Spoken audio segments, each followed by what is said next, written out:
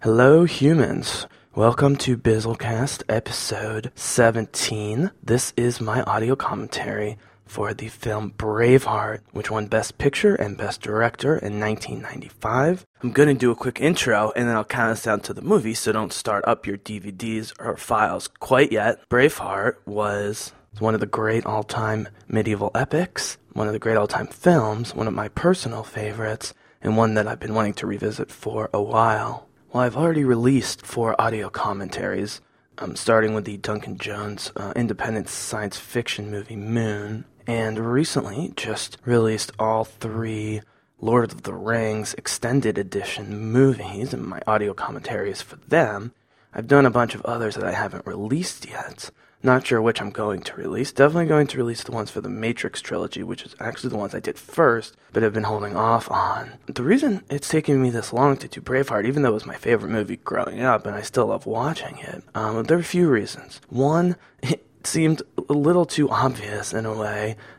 It's so great. It almost doesn't need audio commentary, but more so, I just hadn't watched it in a number of years and was nervous about rewatching it and whether I would still like it, especially given the fact that Mel Gibson is sort of like a caricature at this point, sort of a cartoonish, somewhat offensive and sad person. But I went back and watched it before I decided to do the audio commentary, and it was still so freaking amazing that it was pretty clear to me that I would be able to do an audio commentary for it, and I had a great time doing so. And also, Braveheart is on Netflix. I don't know how long it's going to be there, but with the Lord of the Rings movies, especially since I did the extended editions, which some people have, but are hard to get a hold of and are very expensive, I knew that not everyone would be able to check those out. But with Braveheart, even without Netflix, a lot of people would have the movie or have access to it. But since it's on Netflix, I figured this was the perfect time to do it. And I'm going to keep this intro short. I did pretty long intros for The Return of the King and the other Lord of the Rings movies. I want to just jump right into it. This movie's brilliance speaks for itself. As I mentioned, every frame, every shot, every line just works and hits home for me.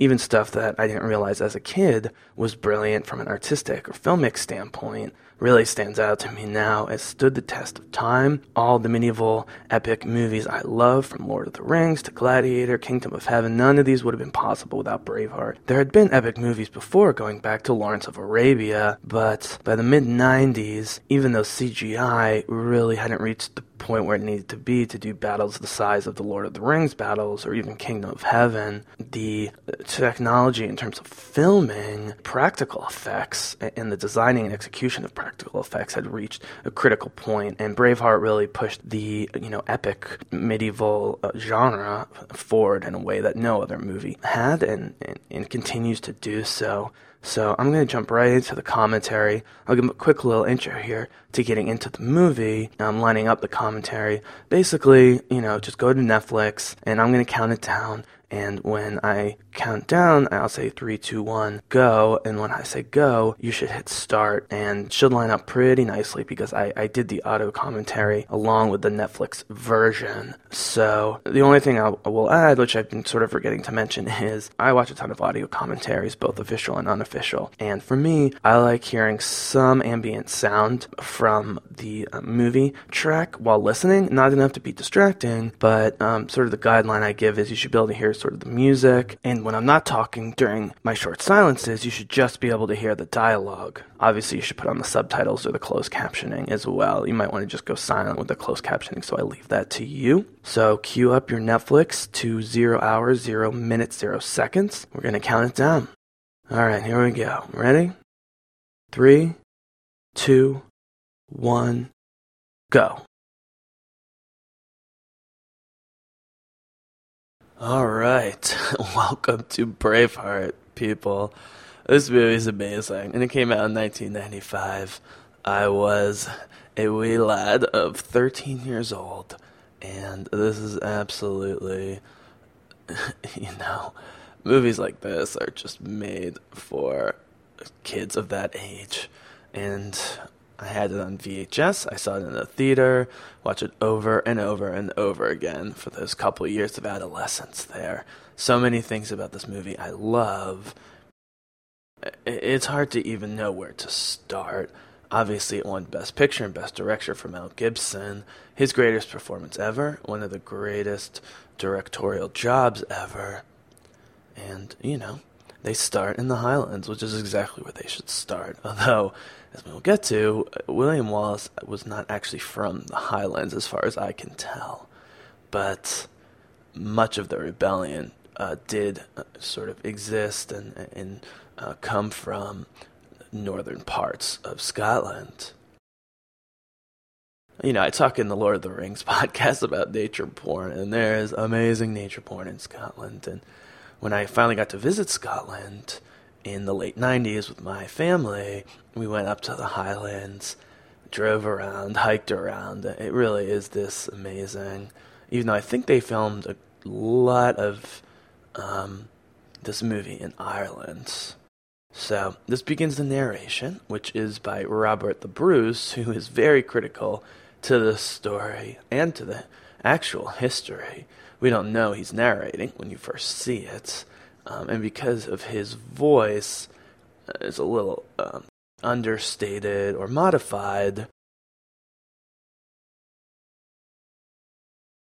it doesn't, take you out of it even once you do realize that it is Robert the Bruce. So this takes us right into it. And this particular event may or may not have happened, but Edward the Longshanks, the horrible king of England at this time, did use the nobles and was often tricking them and putting them one against the other to try and claim lordship over Scotland, who didn't have a king at this point, having to do with, the heir having died and no clear heir, and there was lots of squabbling over who was going to be king of Scotland, and the Scottish power at this point wasn't at a point where they could decide it themselves. Edward had ingratiated himself to too many Scottish nobles, so that even the king, who's not really mentioned in the movie. I mean, you do hear about the Balliol clan later, but John Balliol was the nominal king of Scotland during most of this. And while he was one of Edward's men, even William Wallace claimed to swear fealty to John Balliol as the king of Scotland, even though Robert the Bruce, as we will see, would later become king. So, at the time, oh God, I always wondered how they did this scene, because they hang all these bodies, and, when you see decapitations in movies, and we'll see some later here, you can make a fake head, but these seem to be all real people hanging, like that guy right there. It's not really clear how they did this. And they dwell on it as they need to, and then they needed young William Wallace to see it. So, part of the narrative brilliance of this movie, and it is brilliant, almost virtuosic level, there are no unnecessary scenes. They know exactly how long to dwell in terms of cinematography on scenes like that. And look at this. They know how to stay on scenes like this. It doesn't matter that this didn't happen, because it does communicate the desperation of the situation of the Scots in the late 13th century, the late 1200s. And to see the kids being hung too, that of course would be, the most horrifying to all of them, but especially to William.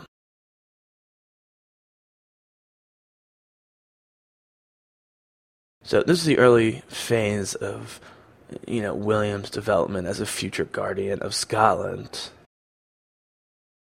And here's the early, discussion of the people from his village and surrounding areas to go on a fight with his father. His brother there, that's his father sitting. But a bunch of the other men here will, continue to exist in the story and be major characters when William Wallace comes back as an adult. We will see that he leaves the village. We see that they hide the swords because they're not allowed to have weapons according to English law. They're not even supposed to have bagpipes or play their music. The oppression is really at a very high level. And again, historically, I'm going to try and just talk about sort of the bigger picture things having to do with the nobles and the kings and the battles. These small details, I'm not going to talk about just one because no one really knows. There wasn't a whole lot of written history about Scotland at this point. It was mostly from the British perspective, the English perspective, and actually I think Robert the Bruce in his narration talked about how, history is written by those who are hanging people from the other side. History is written by the victors, as we know. This is the last time he'll see his dad or brother alive. I don't know where they found this boy. He's a phenomenal actor. He must be Scottish. His accent is too convincing for a kid. And those blue eyes, you needed it to make the transition to Mel Gibson. It's the nice thing about having blue eyes as an adult actor. There just aren't that many, grown men with blue eyes, and so it transmits it well. So, yep, the orange cloaks of the English forces. This is great because you think you're going, kids, don't take these guys on. Really, you have no shot, don't do it. But you realize that they're just playing a game, and that is young Hamish. And his adult version shall be played by Brendan Gleeson in one of the great all-time performances. And this is where I started to love Brendan Gleeson. This is important, all this stuff. The fact that Wallace is better at throwing rocks, the fact that Hamish is always punching him, he's bigger and stronger. Wallace is a little bit more athletic and intelligent, I guess you would say. So, as I was saying before, there's a narrative simplicity to this movie that even though it's a 3-hour medieval epic, there's a lot going on from sort of a historical perspective, but from a character perspective, we are either with Wallace, Robert the Bruce, who I'll talk about when he comes on later, or King Edward the Longshanks, one of the great evil villains of all time in this movie. And, there's not really a single frame or extended shot that in this movie that doesn't work. It's just all perfect. And, as a kid, I loved it because of the fantasy elements. And I don't mean fantasy in Lord of the Rings. I mean, I had the fantasy of being a Highland warrior with a giant sword fighting a bad guy against all odds, and the feeling of oppression and suffering. And I think, looking back on it, first of all, I didn't think back on it. I loved all these filmic, artistic aspects without even realizing it at the time. If you're just a smart person and you're a kid, you may not understand it, but it communicates a harmony of filming precision. But I think as a Jewish person, I always identify with underdogs who are oppressed by greater forces. Not to say that other people can't, but, Jews are particularly sensitive to these sorts of things. So that's Hamish's father, who just said, "Come here, lad," and he will appear later as a great warrior, even though he's probably in his 40s or 50s. I love those giant oxen, by the way. Just miss them. They're so big and beautiful looking, it doesn't even look real.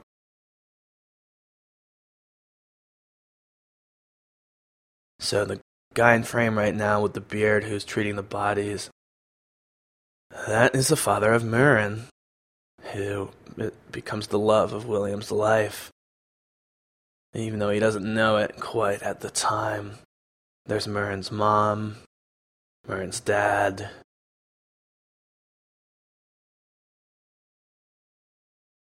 And, what's great is, even when Wallace builds up a huge army, his main captains and confidants are either these people or others from the village, including his man Hamish. And, in reality, there are tons of clans involved. He probably had other senior advisors, but this movie introduces the perfect number of characters, and this is always my complaint about Game of Thrones. And even Lord of the Rings, which is a near-flawless trilogy from my perspective. There's young Meryn. Even Lord of the Rings, you just have so many characters. And it's because of the books, but they balance it well. Game of Thrones, so many characters you don't even care about. In this one, you've got a few, central characters, and then maybe 10 or 12 supporting, all of whom are part of the battle to come or, related to it. And, one can only imagine in poor Scotland, where you're barely getting by to begin with, to have your brother and father killed, seemingly has no mother. His uncle's going to come take him away in a little bit, but...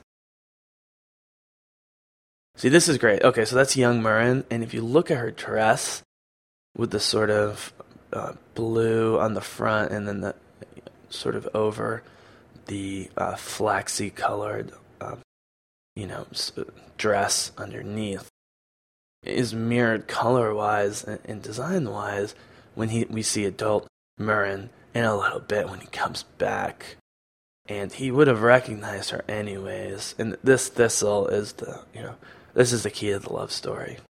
These two are so young, but they feel something for each other. She's the one person who you'd be the last person you'd think to understand at her age what's going on. Look at this kid crying. These kids are amazing. I'm always praising kid actors because there's so many bad ones. You see kids like this, you don't know if they're going to become actors when they're adults. But, goddamn, they're good as kid actors.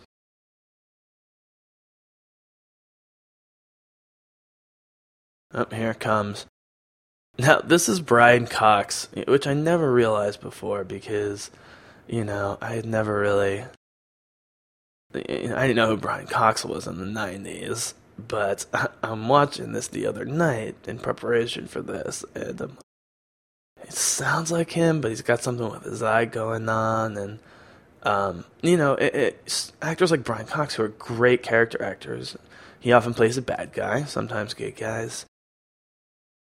He usually looks and plays like Brian Cox, but here he's playing a completely different role. He's got a great accent going on. It's great, little touches like that. As horrific as the circumstances are, he's starving as shit. Came from some distant area to take William. Unclear how he found out about the death so quickly, but the Scots are really all about family, and this movie is really about family. And not the family that you're born to necessarily, but the people that you grow up with and the people that you get close to through various situations. Brian Cox just has a great look about him.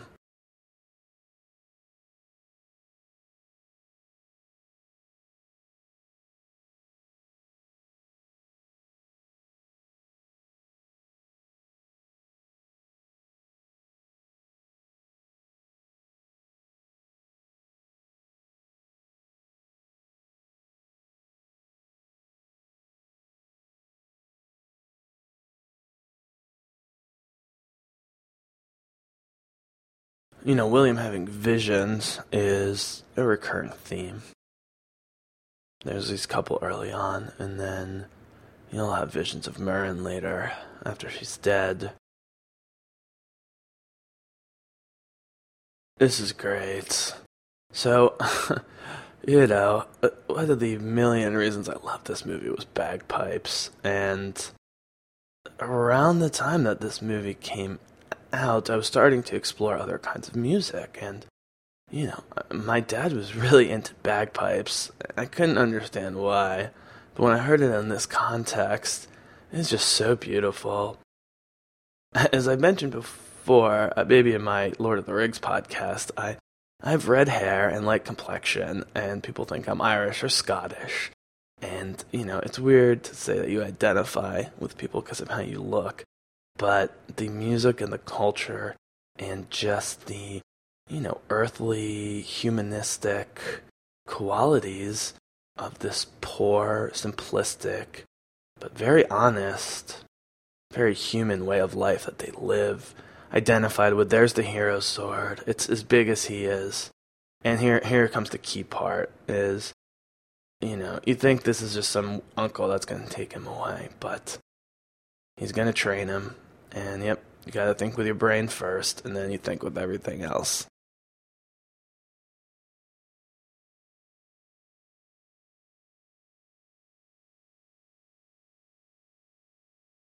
So he rides in on a horse, and they ride out on a carriage.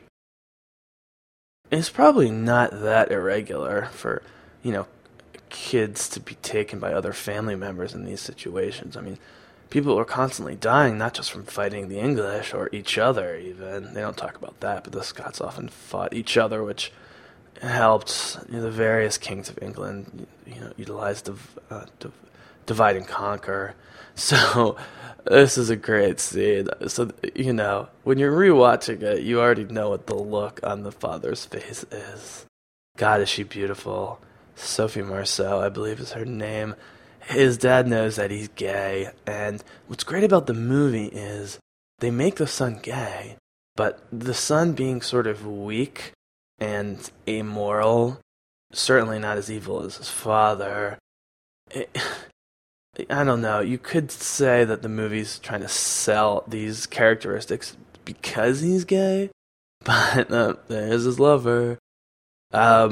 I think Edward Longshanks had a suspicion that his son was not into girls. But the gayness is a plot device because it gives his father extra reason to despise his son. It creates a situation where we don't know where the heir of the throne is going to be because, it doesn't seem like he's going to sleep with a woman. Certainly there have been cases of, gay rulers throughout history who have still been able to conceive. I mean, there are people today who have wives and children who are gay, and vice versa with women. And, here it is. Marriage, boom, already, princess. She's at the war council. Son doesn't want to come because he's not into ruling. He's into fucking around with his, boyfriends, and not just his, sexual boyfriends. It's just his male friends. Yep, if he wants his queen to rule when I am gone, then by all means, stay and learn how. Longshanks can already tell that she's a superior leader, or could be a superior leader, even though he uses her greatly to try and get to Wallace. So here it is. Nobles are key to the door of Scotland, and this is a recurring theme in the movie, is that the armies line up, and then the Scots decide they don't want to fight, and Longshanks, the king, offers them, various lands and titles, and, really it's just to bribe them, but it's also to get them out of some of their Scottish lands and get English lords into Scotland.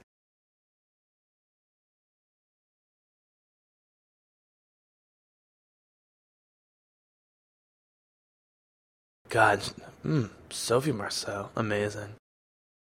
She does a great job here. She was in one of the James Bond movies. I'm not sure what else she does. The trouble with Scots is that it's full of the trouble with Scotland is that it's full of Scots. Oh, what a great line.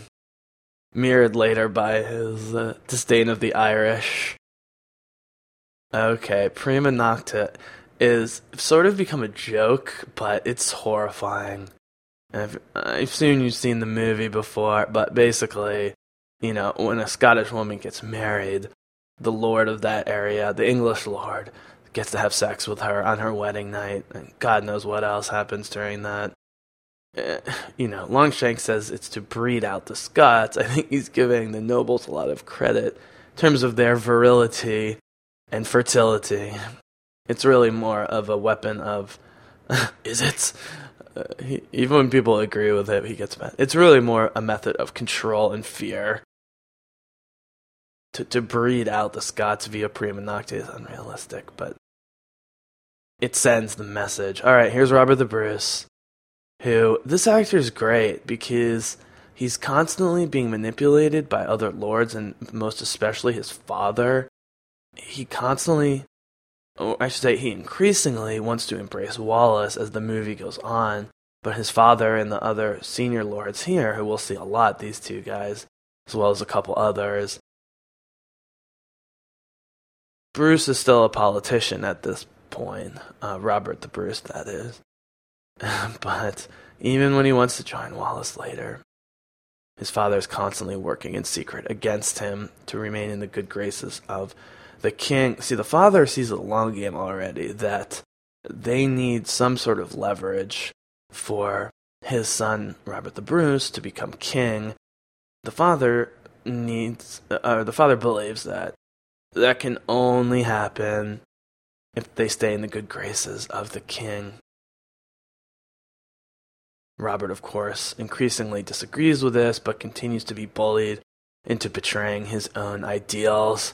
But the actor plays it so well that, Mel Gibson, as William Wallace, continues to trust the Bruce, even though he shouldn't. And you needed an actor with the sort of idealism and charisma where you buy it. William Wallace is always telling people in power who do have good hearts, whether it's the Bruce or Queen Isabel, played by Sophie Marceau, constantly telling them he sees strength in them. And part of that is true. He does have an instinctive feeling for, good guys and bad guys, but it's also utilitarian, motivational tool to get what he wants.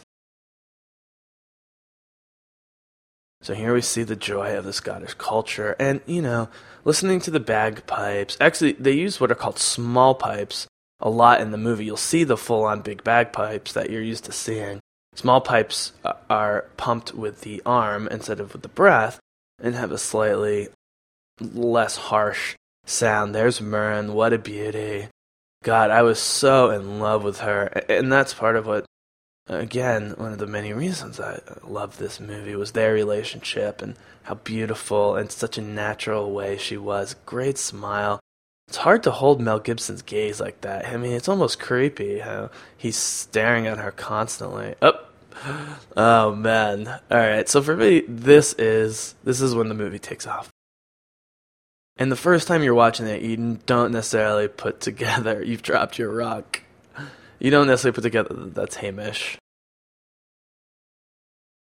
And we see that William doesn't like a fight, at least not yet. The English won't let us train with weapons, so we train with stones. And this is him repeating his uncle's line. Hamish's like, nope, it's not in your head, it's in your biceps. Yeah, Hamish? See, I don't think I even picked up on that the first time when he said Hamish.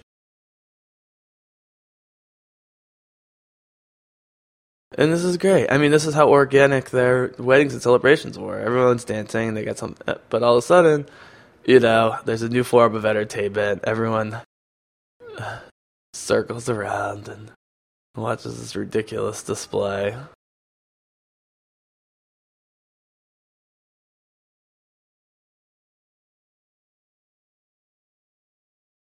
But with Braveheart, scenes generally set up multiple things. So here we're setting up numerous things. One, that people know who he is, and that his best buddy from childhood, Hamish, is here. That they still have their sort of competitive, friendship is immediately rekindled. I could crush you like a worm. And this is also where we see that Wallace has a gift for putting on a show. When you're a leader and people follow you, yes, courage and bravery, personal example, all important. But you're putting on a show, like with his great speeches that he gives throughout the movie. Everyone's rooting for Hamish, including Murren, which is great. I always wondered, what he missed on purpose. He can't hit his best friends, although he looks like he's surprised that he missed. This is great.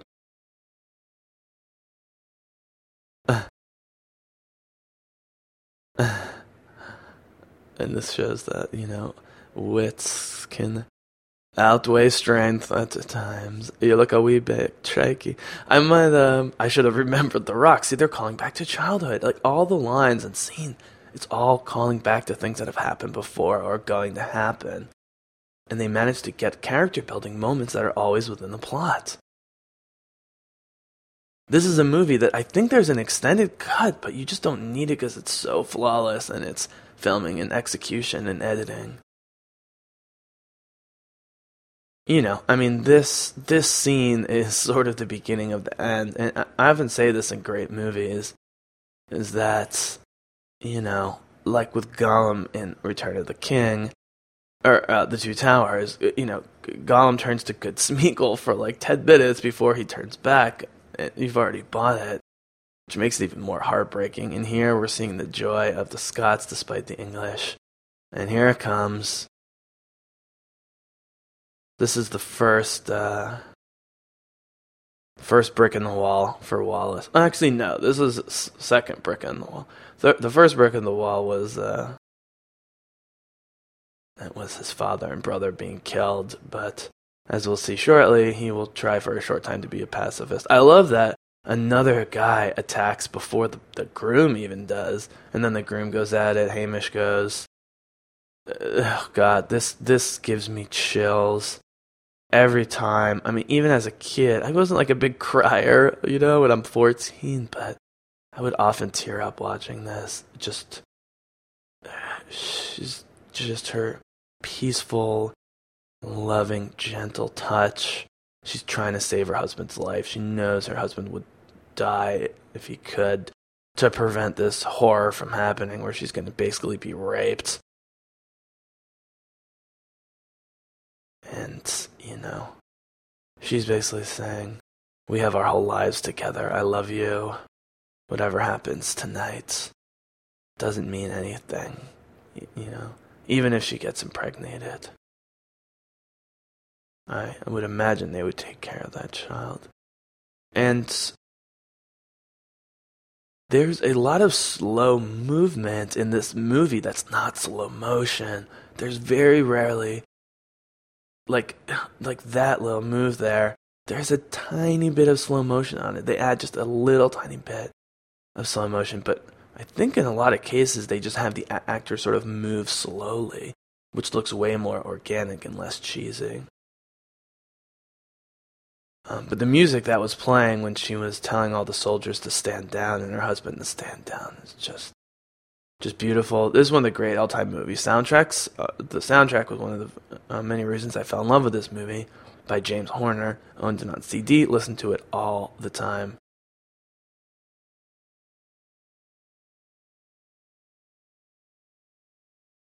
There's so much ground to cover in this movie, and you want to give substance and depth to the Murren relationship because that is what drives Wallace all the way to the very end. Even when he's captured and tortured and killed, it's because of Murren that he's able to keep it together. And there's Murren's dad, who we saw in the beginning. And, again, they know who he is. Even though he's just come back from being away, they were very close to his father, as we saw. And so, he's trying to play protective father, but, if you can't trust this guy, then who can you trust? It's a funny idea that, she must be well into her 20s and still living with her parents. And I always joke about, beautiful girls in their mid to late 20s are rarely single, so he was lucky that she was waiting around for him or somebody. Yeah, it's you she takes after. This is beautiful. Who cares that it was just raining? This makes so much symbolic sense. It's raining, but then they're on the horse, they're together, and then the sun comes out.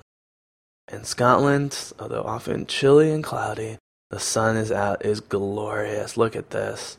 I went horseback riding with my mom and sister. I went horseback riding with my mom and sister at the Isle of Skye, which is an island off sort of the northwestern coast of Scotland, where some people don't even speak English. They just still speak Scots Gaelic, or they speak very Little English. I like this. I like that he admits that he's been sort of staring at her and being a little creepy. But she sees the goodness in him. He's not a creep. He's just really in love. And from from a sort of logistical standpoint, it seems odd that he would have fallen in love with her in 3 seconds when he was a small child, recognized her immediately as an adult who looks totally different. He sort of does look like his kid. She looks a little different. But because of the acting performances, that's what sells it. You don't need there to be a long courtship. There are time jumps in this relationship, and you need it because, as I was getting at before, you got to get to the fighting in the actual war. But I'm always talking about, what are you fighting for? What are the stakes? Is it enough to survive? No, we must be worthy of survival, as William Adama says. Yeah, he's been all over the world. So it says that he went to France and Rome. Now, in terms of history, there's some evidence that at some point during the conflict with England, he did in fact go to France, or it's been put forward the possibility that he actually went to France to seek the French help against the English.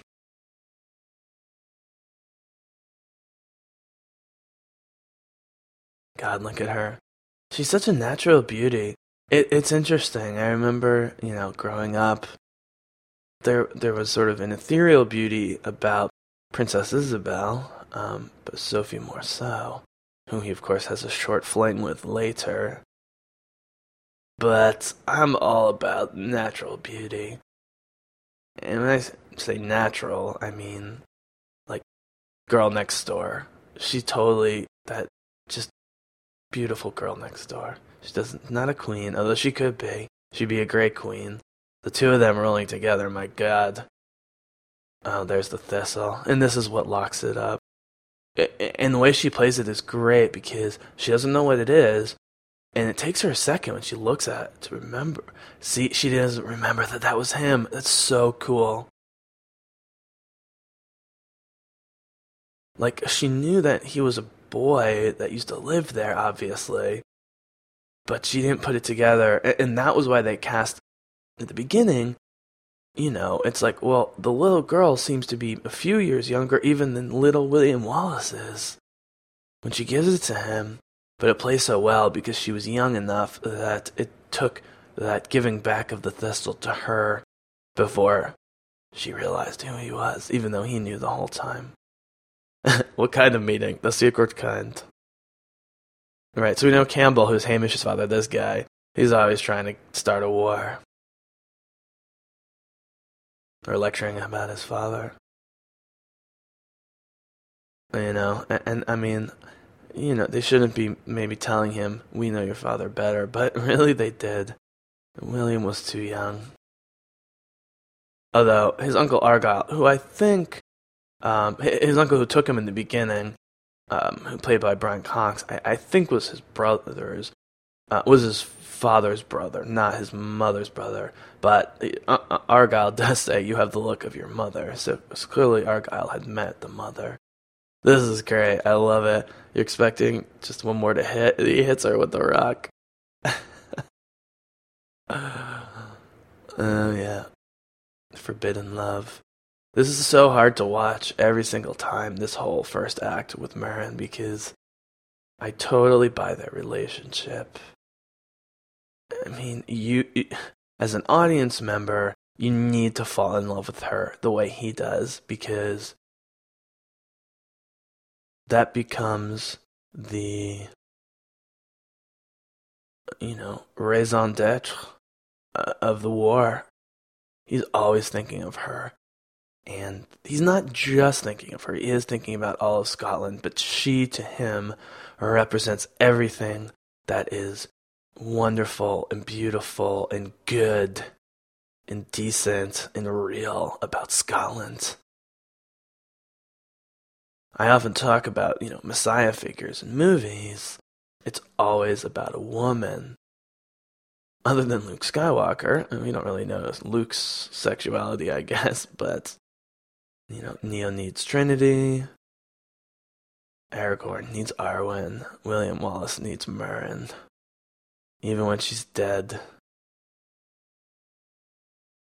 And there's something about how the romance is done in this movie, although the sex scene coming up is kind of hilarious, mostly just because of Mel Gibson's look. But there's something with how the romance was done with this movie that I really connected with as a kid. I don't know why. I've always been uncomfortable with romance in movies. Not the romance part, but just the sexuality part. I get uncomfortable long, kissing or sex on screen. It's just one of my things. It feels a little voyeuristic to me. I always like when, even in rated R movies, I like when directors are restrained when it comes to, the sexual content. Not that you can't show nudity or have it be, or have rape when it's called for or whatever, but just don't make it into pornography.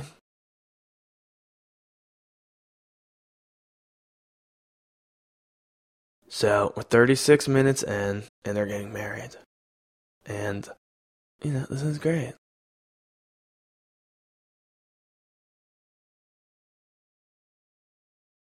This is exactly the kind of, basic wedding gown that she might have, I don't know, stole from her mother. I love this idea of, wrapping each other's hands together in the plaids and,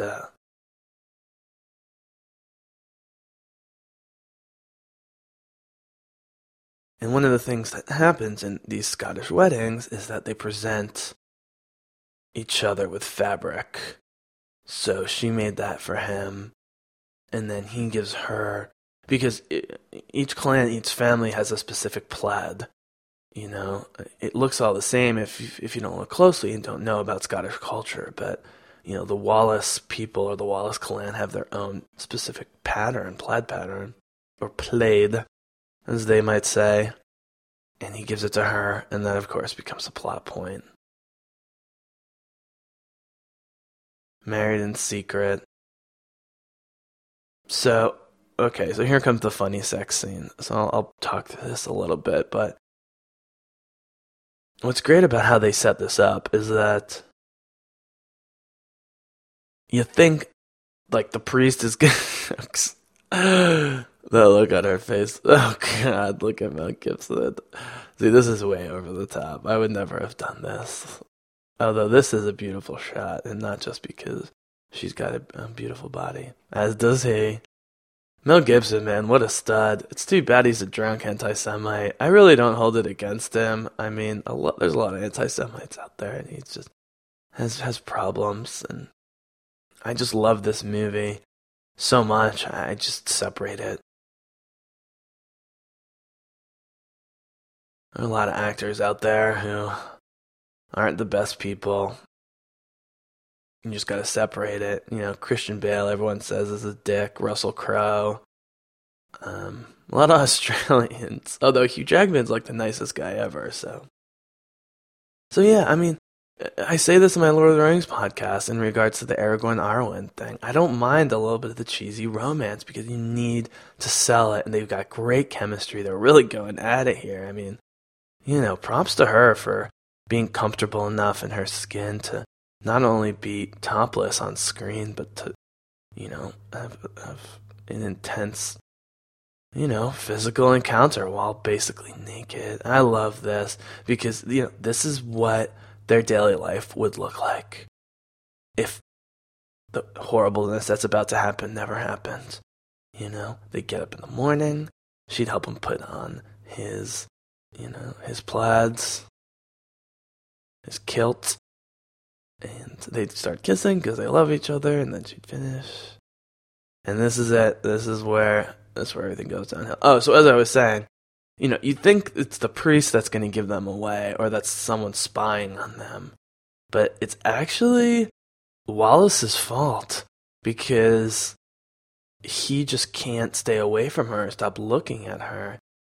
And it's the old creepy English soldier who notices it Now, they never say specifically if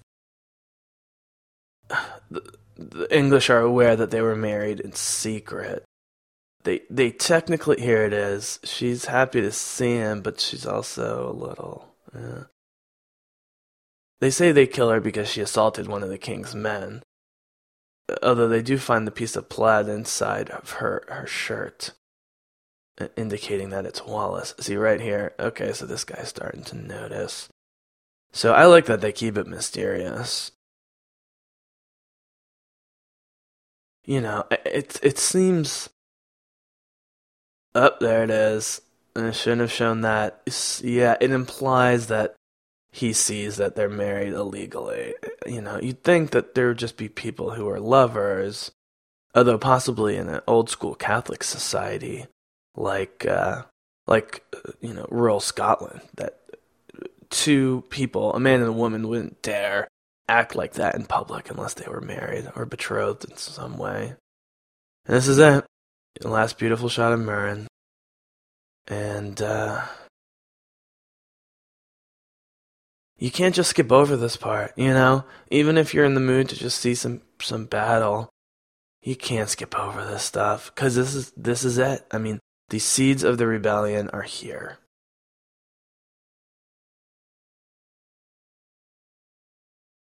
Now, oh god, this is so horrifying. And this is the other thing the movie does, is that the violence in this movie is very brutal, and they don't pull away from it.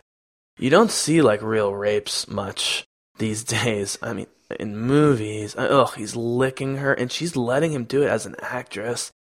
It's horrifying. I mean, she really... Murren sells the whole thing. She does. I think even Mel Gibson, with his huge ego, would have to admit that she sells the movie. Yes, he carries the second two-thirds alone, but her performance with him and here and everything else, this is why you hate the English. This is why. Prima Noctua was horrifying, but you didn't see it actually happening. But this is an actual rape, sexual assault. And yeah, they're going to sum up pretty quickly that this is not going in a good way. So this is it. This last time he sees her alive. Unclear. I guess it's somewhat unclear why he just lets her go. I guess he figures the horse is fast enough to get by them, and that he's basically trying to distract them. And he's going to distract them. But they have... See, he looks...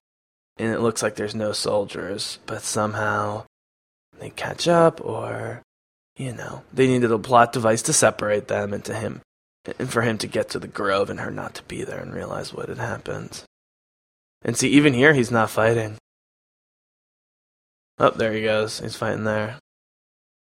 Some of those cuts in this movie you can see. It looks great, though. It does look like he totally hit her. God, it's brutal. Treat a woman this way. I love him. See, what he should do is just go straight to her, but he doesn't realize she's been captured.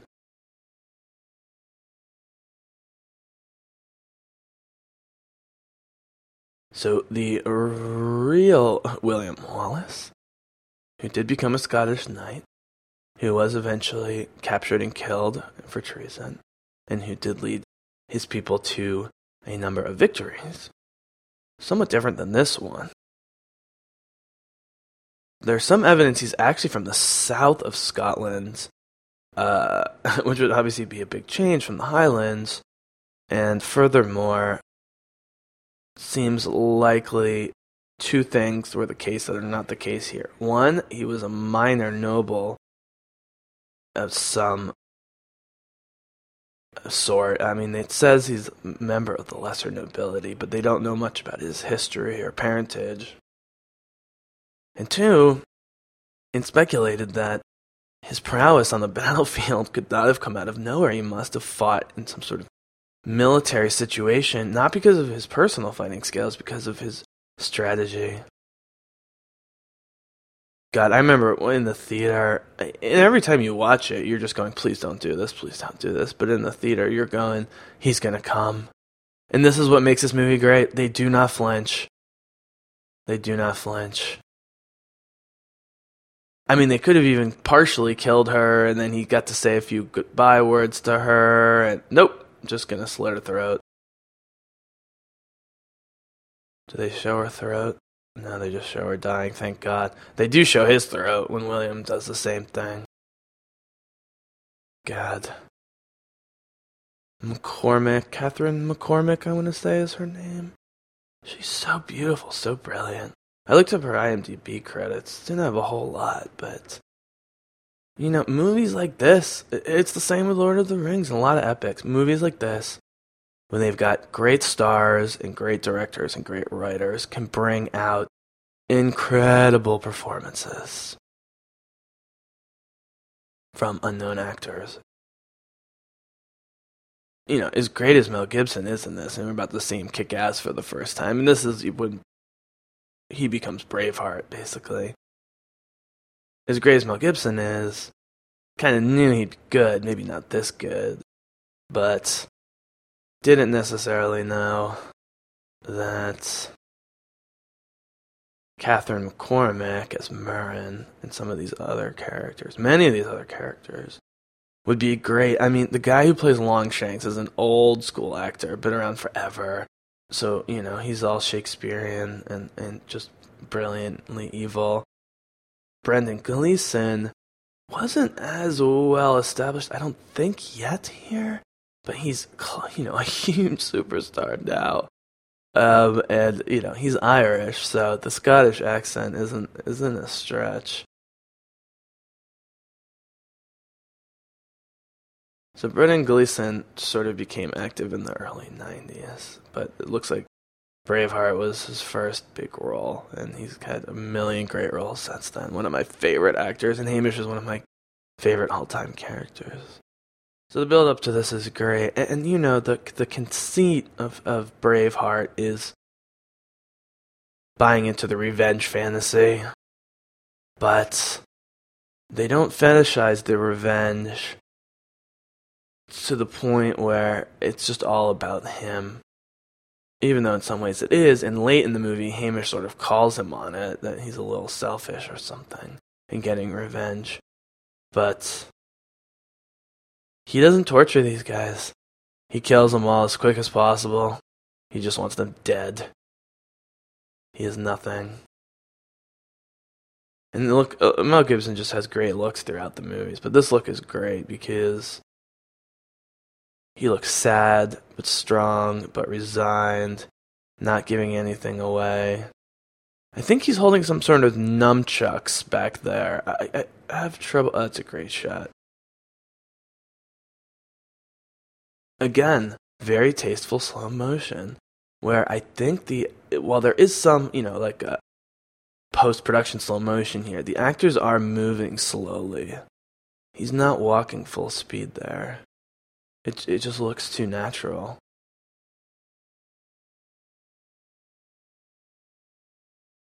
Don't want to see William Wallace when he's angry. Oh, God. I like how boyish he looks. And the look on Mel Gibson's face, that he's almost sad to have to kill him. Yeah, there's the nunchuck. You could see the cut there again. Doesn't matter. They kill so many, I mean, not actually, but there are a lot of horse deaths in this movie, which is so hard to do, especially with animal rights, which oh my God, straight in the neck. We'll get back to the horse killing later. This is his move. He loves cutting people's legs out from under him. Like Aragorn goes for the head, he goes for the legs. And yep, Viggo stole that in the cave troll fight, and this is great. Once he kills a few, that's all it takes to get him going. I love this. Campbell, oh my God. Hamish is such a great fighter.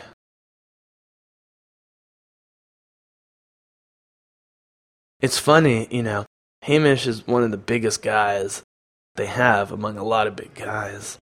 But because of his Scottish accent And because the fact that he uses a big battle axe and the recklessness with which he fights is very Gimli-esque from Lord of the Rings, I always thought that they could be like long-lost brothers or something.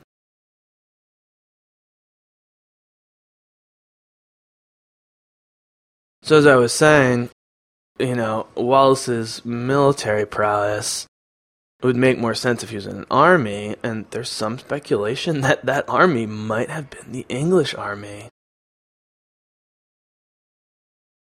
During that period that this takes place in, when there wasn't a real king, Balliol, who was, pretending to be king with the authority of King of England, then it's possible that he had fighting experience with the English army. There's also a theory that he could be of Welsh descent, which is funny, although being from southern Scotland wouldn't be super surprising. The Welsh are definitely not good guys in this movie. This is great.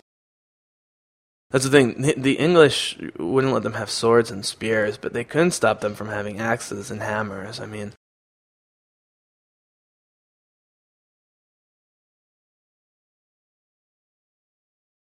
that's how that guy needed to die. And what this does is, it's not just that it's revenge fantasy here. It's that it's the family aspect. Some of these people know Wallace better than others, but they know exactly what happened to him. And the death of Murren is like the death of one of their wives or sisters or daughters, and that is what it's all about, and that's why the Scots are, for a while, and in some cases, able to win against much greater odds, much greater numbers. I like this. You think he's gonna kill him here? Oh god. The blood in this movie is so real looking. I think Ridley Scott, I also watched Gladiator recently. I might do a commentary of Gladiator, but I think Ridley Scott was definitely watching this movie, and I remember when Gladiator was getting so much acclaim and winning awards. I'm just like, I love Ridley Scott, and Gladiator was cool. Here we go. They just show it. I don't know how they do that. It's a prosthetic of some sort they built into his neck. That's great makeup. That's so hard to do. And it's interesting. I mean, the temptation would have been to have Wallace torture the guy, and you almost want him not to die so quickly, and there it is. The proof that there was an illegal marriage.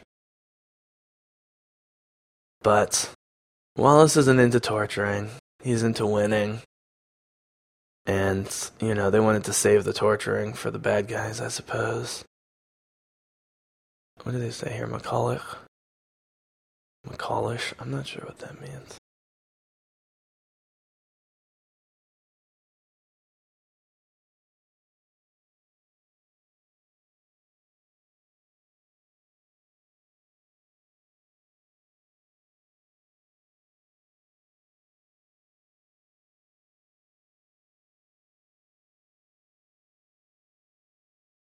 Yeah, they're already chanting his name.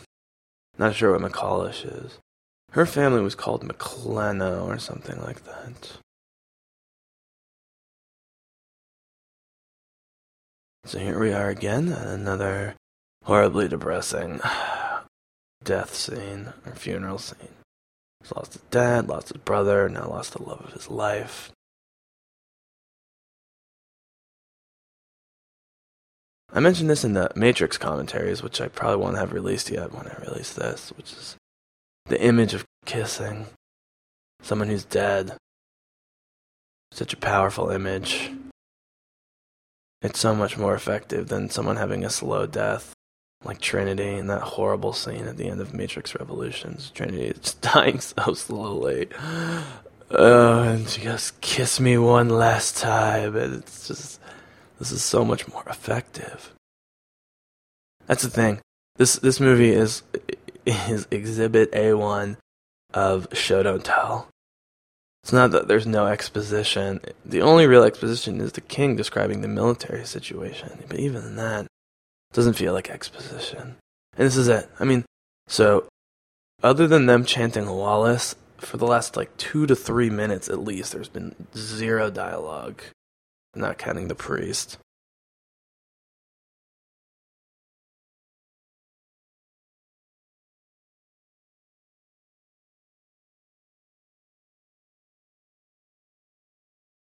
But this is just beautiful right here. He's giving his life up to Merrin's dad, or at least a blessing to forgive him for his perceived sins, but he can't be angry at Wallace. And, it's one of those things that you understand even more the more you watch it, because then you realize that that's him in the beginning, who's one of his father's best friends, and cleaning up his father when his father dies, fought with his father. So he's known Wallace since before Wallace was born. Oh yeah, this is great. So Hamish's dad, Campbell, is constantly getting skewered or arrows at him or whatever. This is great. No, here, you can do it. No, yeah, you can do it. I'll hold him down. I love it. Pour it. Seems like a waste of good whiskey. This is to close the wound, by the way, people. They took the arrow out. This is great. It reminds me of Battlestar Galactica. It's like, all you need to do is punch someone's lights out once and you feel much better. And you can be buddies again. Also, I should mention the guy with the black hair and the scars, who was the one getting married to that beautiful woman who was then taken away to be raped by the Lord at the beginning. He becomes one of the advisors or aide-de-camp or whatever you want to call them of Wallace. He doesn't have a lot of speaking parts, but he's just one of, and this guy too, the leader of this clan, ends up becoming very close to Wallace, even though you only see him in small bits and pieces. Wallace is about family, and while he draws a big army, ultimately, he trusts the people that are closest to him that he's known the longest. Yeah, this guy says, we're going to get in trouble too for what you did. But, he's really just trying to convince Wallace to let them fight. Everyone is gearing for a fight. They needed a leader, and now Wallace is that guy. But they're ready to go. This is so hard to shoot. So this is all in Ireland, I think. The mountains, I'm not sure where they found mountains like that in Ireland. They must have filmed some in Scotland, because, Ireland has hills.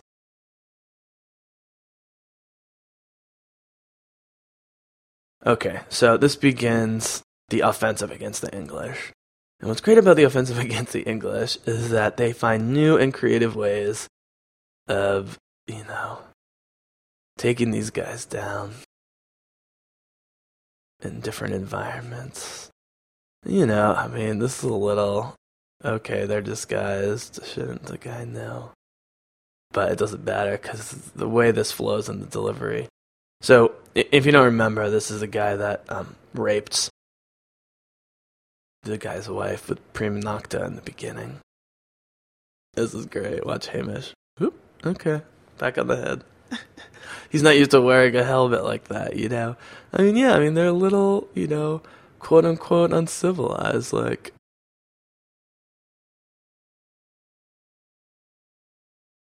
I have 100 men who shall be returning now. And this is it. Make it quick. Again, not going to torture the guy. Just going to kill him. So, yeah. This guy I was talking about, who's another advisor of Wallace's. I like this. Yeah, spit on him. Yeah, he did hit full force on that first one, so he could get a second one. And I guess is the closest to torture that you're going to get. So they rarely spare soldiers, but this is the first sort of major region that they took back, and he needs that message to be sent to the king. Scotland is free. Barnet.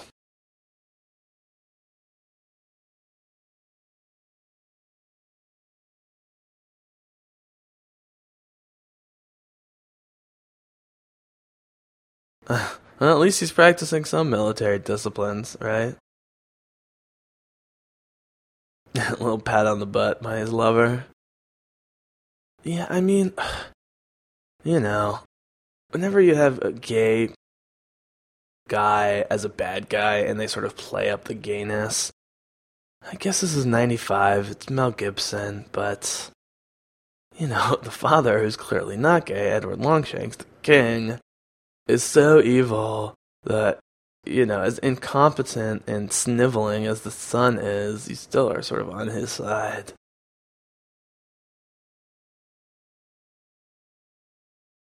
But it's interesting because, comparing to Gladiator, Joaquin Phoenix is the exact opposite. Although Joaquin Phoenix is also whiny and sniveling. Whoop. Joaquin Phoenix wants to be an emperor with unlimited power. This guy, the prince, just doesn't seem to be interested in ruling. And his dad hates him for that and hates him for being gay and for being weak and whatever. But, as a watcher, it's hard to watch this and really hate the kid that much because some people just are unfit to rule and they know that they're unfit, but they can't do anything about it. I think if he had another son, maybe he would maneuver this son's death or something. Of course, a different line does take over the throne according to this movie. Okay, these two are great together. Her little assistant here, I'm not sure what her name is, who's constantly providing secrets and gossip and support. I mean, she says straight up, I hope your, horrible husband gets killed by Wallace. They already have a sense of this guy. See, they already like Wallace before even hearing the stories about him because he's the first one to make the king angry and actually challenge. Let's see, what's her name? Nicolette?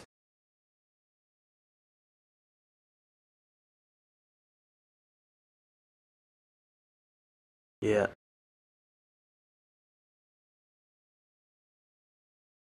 Jean Marine plays Nicolette, who's the maiden, the handmaiden of the princess. And plays a huge role herself, actually. This is definitely one of those types of movies where, it's mostly about men and men fighting men, because that's what happened, but the women that are involved, this is great. Yeah, way to get trapped in a canyon, assholes. I wonder what they do with them. Probably slaughter them. But the women, with the limited power and mobility that they have, what they can accomplish. Murren is what gives William strength, both before and after her death. Princess Isabella, Nicolette, her little assistant, really changed the tides of the war, ultimately fail, at least on the surface, but actually win in the end. So here's Robert the Bruce's father with leprosy. It is a much less gruesome version of leprosy than we see in Kingdom of Heaven with the King of Jerusalem, who is the brother of Eva Green's character, and Orlando Bloom, who's the main character, is one of the principal advisors of the king in that movie. The king is trying to keep the peace between Christians and Muslims, even though extremists on both sides are trying to push for all-out war by massacring each other. But he has a particularly horrifying case of leprosy as a young man. Actually, his voice is by Edward Norton. I totally didn't mention that in the Kingdom of Heaven commentary. This guy you can look at, it looks just sort of like an orc or something. But when the King of Jerusalem dies, he's been wearing a mask the whole time. And Eva Green takes off his mask when he dies. He looks like an alien. I don't really know. How deformed is sort of the maximum deformity for leprosy. And this is us being introduced to his father, both manipulating and lying to his son.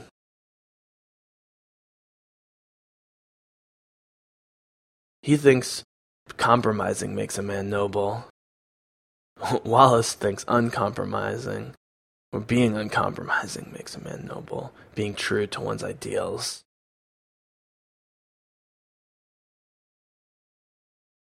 You know, there's a great line where Wallace is talking about nobles and titles and lands and how worthless it is, and one of the nobles says alliances are made in such ways, and Wallace just says slaves are made in such ways, and he's right. Slaves, I mean, you know, you don't just become slaves sometimes. Sometimes you get bought off and bribed, and you know, we're slaves to our society in some ways. And money has a lot to do with it.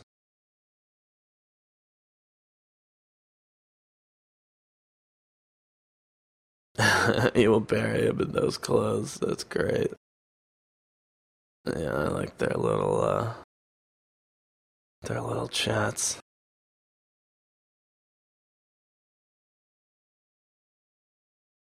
I like how proud she is that she slept with someone from the council to get this information. Use tongue. I mean, this is medieval times. Women just didn't have that much power. And, you know. The way her maiden sort of says it, though, it wasn't like she was raped or anything like that. It was by her choice to get information. And I love this recounting of, you know, of what she heard of William Wallace from whoever this guy was, because it's close enough to the truth, but there's some embellishment or just changing of details, which is exactly how it would happen. And, yeah, what would she say? C'est l'amour, no? Yeah, that's love, no? Love, I wouldn't know. Yeah, they're already in love with the idea of William Wallace, which is not, you know, untainted by their hatred for the king and the prince and everything else. I mean, she was the daughter of the French king. It's not clear why they would agree to a marriage with England and France being at war. Okay, this is where the tactician comes in. This is where the big strategy comes. They're talking about the English heavy cavalry. The Scots don't have enough horses. They certainly don't have, like, war horses. Charge into battle. No one's ever survived a charge of heavy cavalry. And they say there's 300. But in this situation, 300 could take out, you know, many, many times their number. Right? It's interesting that no one's ever thought to use spears against them. This is great.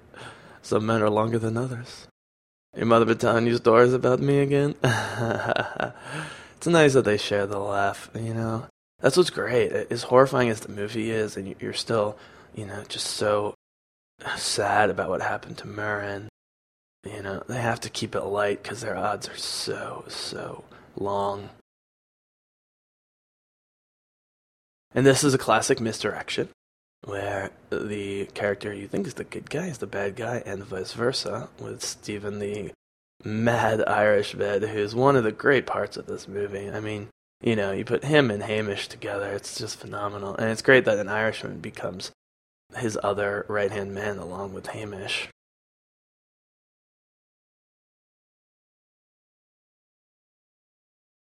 He's eating their food.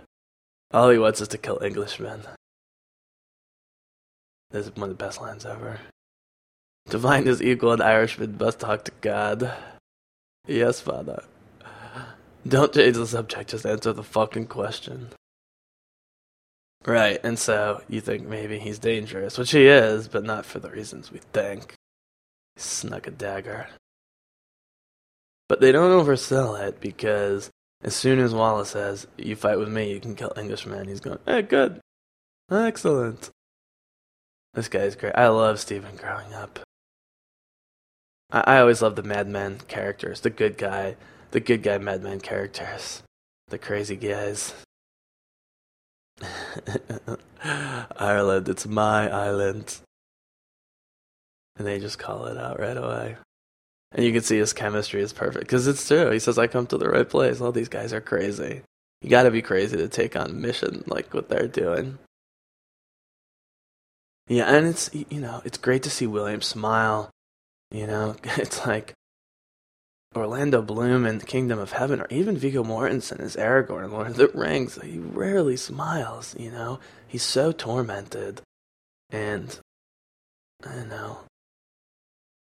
neither of those guys, well, I guess Orlando Bloom actually lost his wife at the beginning of the movie as well. But, Wallace is able to separate his sadness in order that it will not become despair, and then he can be the leader that they need him to be. I like that the deer looks at him and he's still going to shoot. He doesn't flinch. Not one of those, oh, I can't kill it. What's looking at me? No, they got to eat. It doesn't matter. I'm sure the deer understands at some level. I don't know how they got the deer to do that. Right, and this is a classic misdirection, but they don't overplay it. It's a few seconds scene. It actually took me a while to notice that Steven's holding the blade, not the hilt, which is how you have to do it when you're throwing like a sword or a knife. You don't hold the hilt, you hold the blade. It has to do with the balance of it and the angle at which it's going to hit the person and the speed. He's got Wallace's back. We don't have to worry about that again. We know Steven is trustworthy. Alright, so here's more of the marching around nature porn stuff, which I love.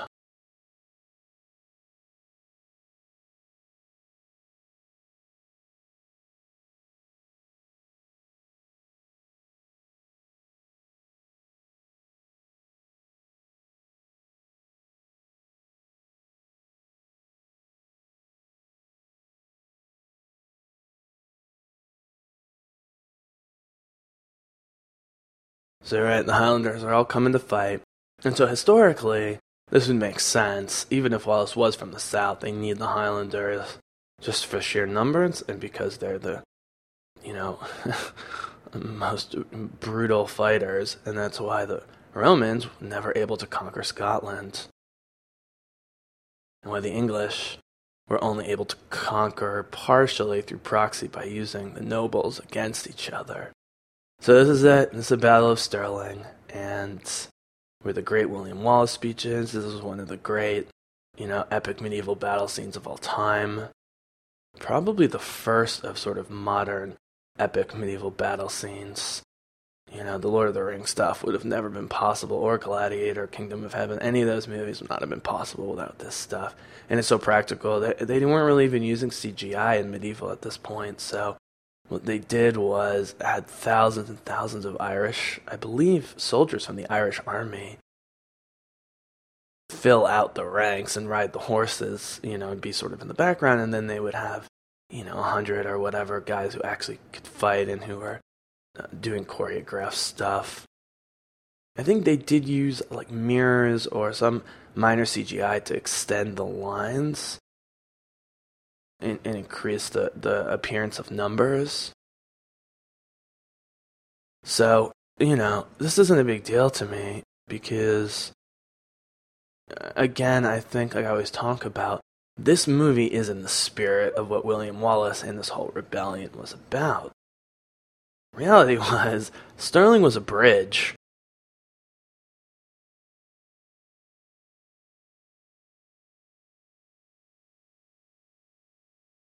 The actual Battle of Stirling, they basically wait for the Englishmen to cross the bridge and just take them down because, it creates a bottleneck.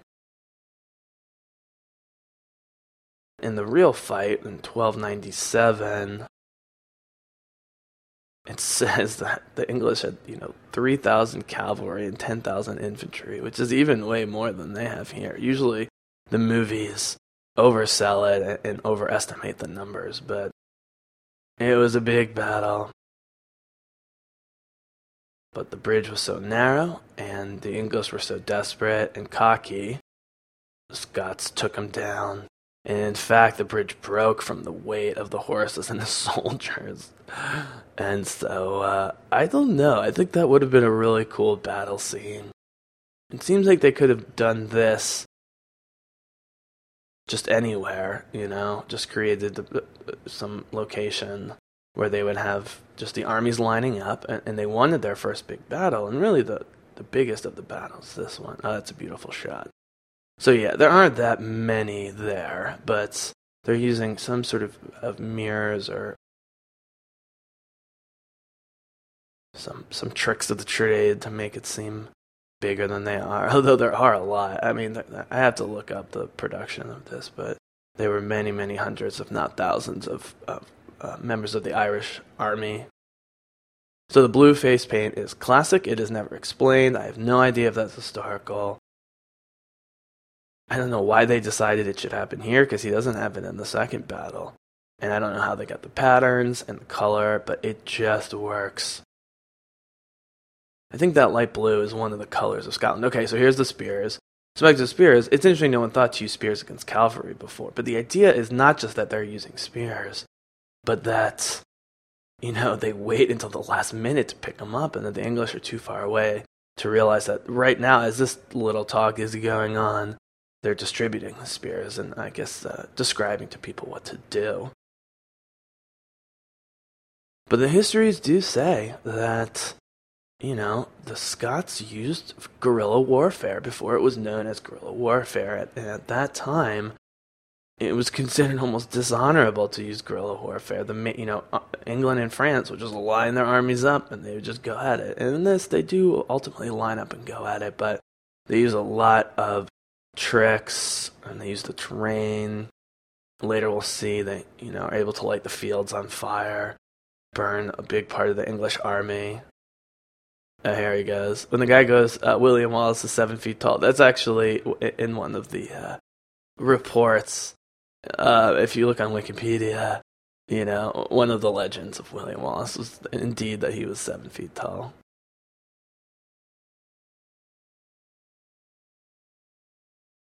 So the real Stirling, here as we get the speech here, which I used to know by heart. In fact, I knew large sections of this movie by heart, and man, when I watched this movie the other day, in preparation for this, I wasn't sure I was going to do a commentary, but I said, let me watch it, maybe I'll do a commentary. I was, 5 minutes in, I'm like, okay, I'm doing a commentary.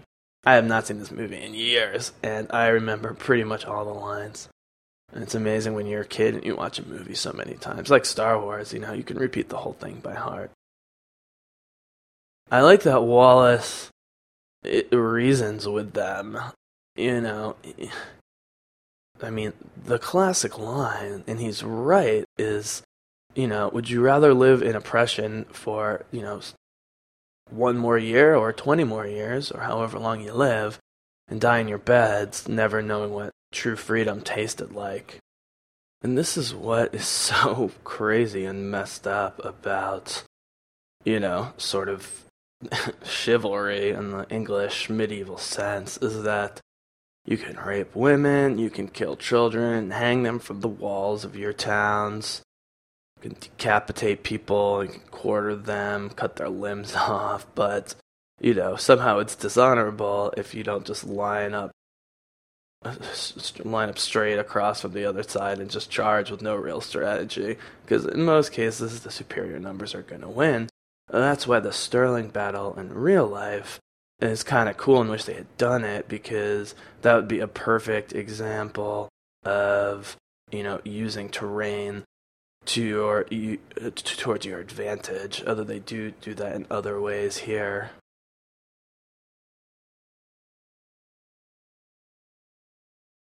And the cockiness of the English lords is, a constant part of this movie, and it's part of what makes it great. It's like you already hate the English for what they've done, but they have to make you continue to hate them by creating these completely cowardly, honorless, faithless commanders. And this is we didn't get dressed up for nothing. Oh man, Hamish has some of the best lines. So they name the nobles because these 3 guys all are important going forward. This is great. And this is actually really hard to do. Now, I will say right now, I haven't mentioned, I have not watched really much behind the scenes to this movie. I don't really want to. I did see some stuff about how these battles were done and how they did the horses, and I'll describe that because I teased the horse killing earlier. But, little things like getting a bunch of guys on horses to stand still, the horses stand still, and then have Wallace riding his horse sort of in and out of everyone else. That's very hard to do and keep the horses in one place in close quarters. And it's those things that really make the movie because, it sells Wallace's confidence, it sells his disrespect. Yeah. Yeah, exactly. He says, no, you can't just leave, but you must accept our terms, then you must apologize to every man, woman, and child on your way back to England for 100 years of theft, rape, and murder.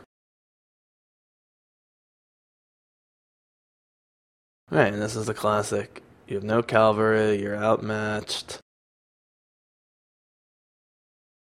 Oh, yeah. Uh...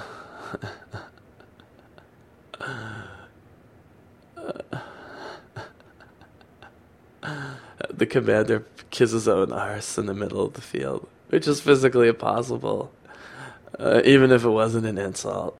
Yeah, it's great. So these nobles at this point, you can see the seeds of treachery, which are going to come later. They don't really want to fight.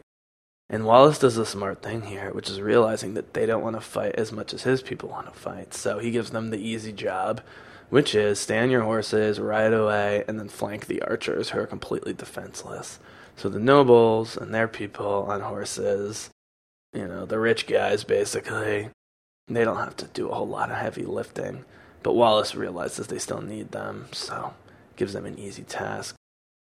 And Wallace is always aware that the nobles are full of treachery and should not trust them, but as we see as the movie goes along, one is hard on a plate. As we see when the movie goes along, Wallace is forced to trust them against his own better judgment just because he needs the manpower. For better or worse, a lot of people serve these lords because if they don't, they get kicked off their land. So you can get kicked off your land and join Wallace's, seemingly suicidal attempt to take down England, or you can do what the nobles tell you to do. All the archers always look very small, and they look like kids. I mean, they all look like kids. No, I guess it makes sense that archers would be small. Meaning, if you're conscripted to fight and you're forced to fight, if you're not big and strong, I mean, there's no point in sending you out there with a sword. Might as well just give you a bow, and you can, hang back and be effective in that way. The drumming, the build-up of the drumming and all the shots is amazing. You see all the main characters in their face paint, which is a great device to, our main sort of 5, 6, 7 peeps in the face paint. Although, no, a bunch of other guys have face paint too. Oh, it looks awesome. Yo, bastards! I love that. They really got riled up for this. I always wonder what they're saying here. Who cares? They're just raring to go. Oh, this is great. Okay, so this scene and all of this stuff is where I just fell in love with the Scots in general. They're just blatant disregard for respect for people who have no respect for them.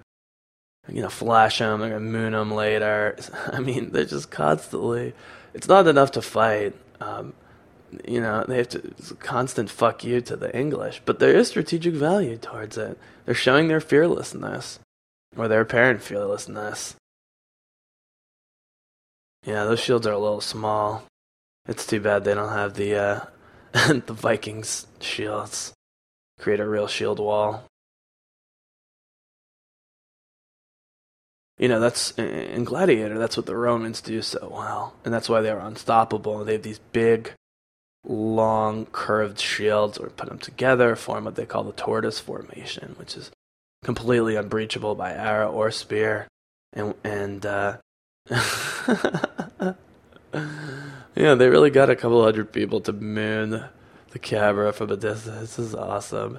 Oh, and this is so horrible. A couple guys get shot in the butt before they can turn around. Right there. Ugh. And this movie does what any great war movie does, which is that you got the good guys that you're rooting for, but even in victory, a lot of good guys get killed. That's warfare. Politak. Yeah, they really make the English lords and commanders look like such pieces of shit. Sniveling cowards. Okay, so this is really hard to do. Peter Jackson in Lord of the Rings with the Rohirrim, horsemen, did similar stuff, but they were able to use CGI in a way that didn't really exist when this movie was made to increase the numbers. So, even though the armies in Lord of the Rings are bigger, there are fewer, quote unquote, real people because they can supplement it with CGI. But, they're doing slow motion here, but we can do a full on charge. You see the Rohirrim charge Pelennor Fields in Return of the King. There's all sorts of CGI horses in there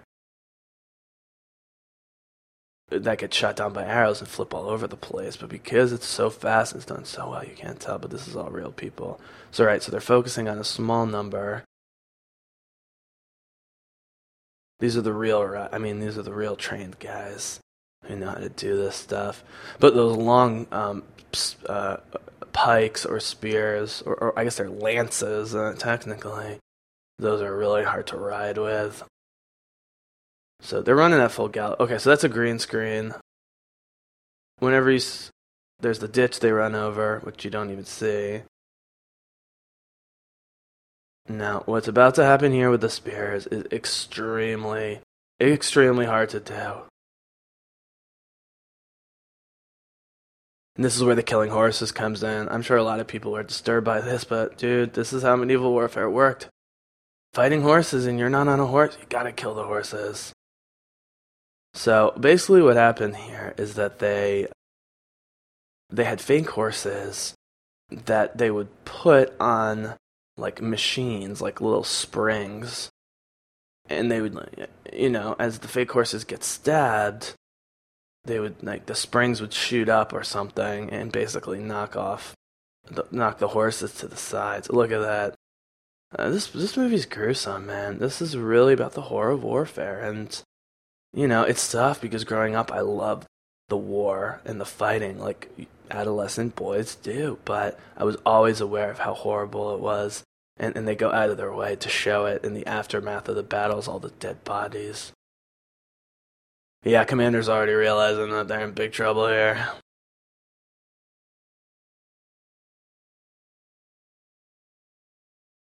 They took care of those heavy cavalry pretty fast. That's a beautiful shot.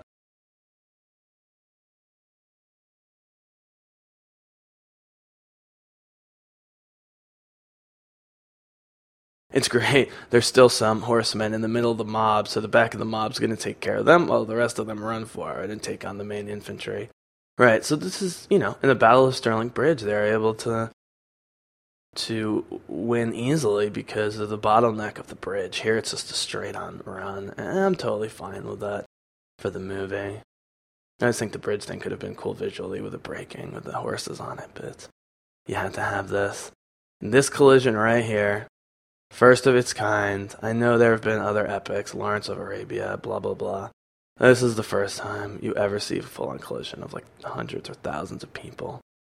Now, don't look too hard, like far in the background, because you'll see some people sort of mimicking fighting, but the cuts are so quick, you don't really notice it, and at the same time, you see the axes and the swords and everything hit home. Yep. Stephen loves the knives and the short swords, which I love. That's how Floki fights in Vikings. He's all about daggers. If you're fast enough, you just get out of the way of people's big weapons and get in for the close kill. There's Campbell still kicking ass. He's probably in his 50s. Oh, here it is. Boom! I love that. Sweep the legs. Oh, God. Yeah, Ridley Scott definitely took some notice of the blood in this movie.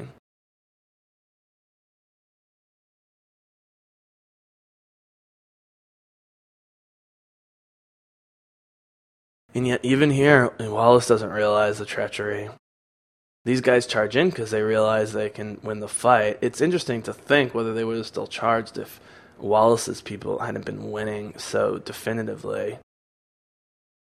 But they don't see this as another step in the war to get rid of England. They see this as another step in having leverage against the king and increasing their holdings and lands and titles. And, underestimating the selfishness and, oh God. Yeah, it seems like he chops his hand off. I'll have to watch that. Campbell's head looks like it gets chopped off. I don't remember him losing the hand, though. It's just so obvious to Wallace that this war needs to be fought and why it needs to be fought. Here we go, another horse death. Gotta do it. It's realistic. So when the horse is running, and then when the horse, there's the decapitation that you need.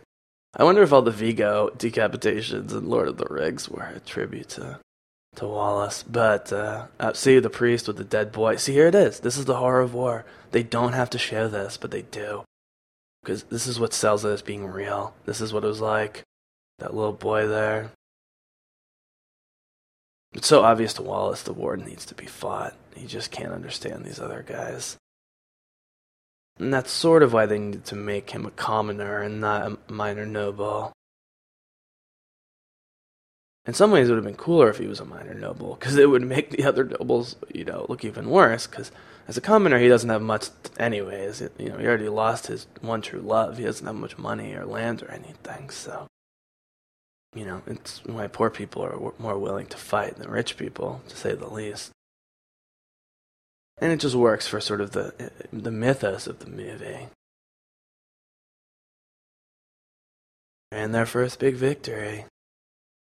And, this is always interesting to me. While people are just, they're still, dying, clutching and clawing on the battlefields, that they be cheering, but, they've all seen this before. And the wounded who can be saved, they will try to save them, one must assume. In the movie, Wallace really lets his legend grow. And, especially knowing Mel Gibson and just his whole persona, some of it might be attributed to ego. But, I think it really, for him, is more utilitarian purpose. It's to intimidate the king and his people, call them out, and to rally his own. And, this is the beginning of the end in terms of his relationship with the nobles, which just began. Nobles are acting like this was some great victory, and he's a patriot, and blah, blah, blah. But we see in 2 seconds, it's all about alliances and titles. And yeah, it's a great look. They're all very confused by this whole thing.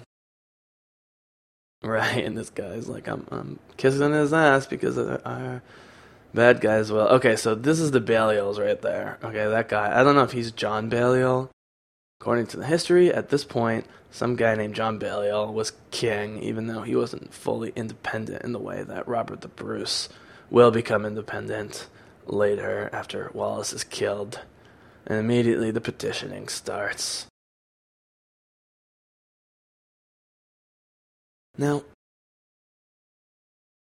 you watch Robert here, and we've seen a little bit of him with his father, with the nobles.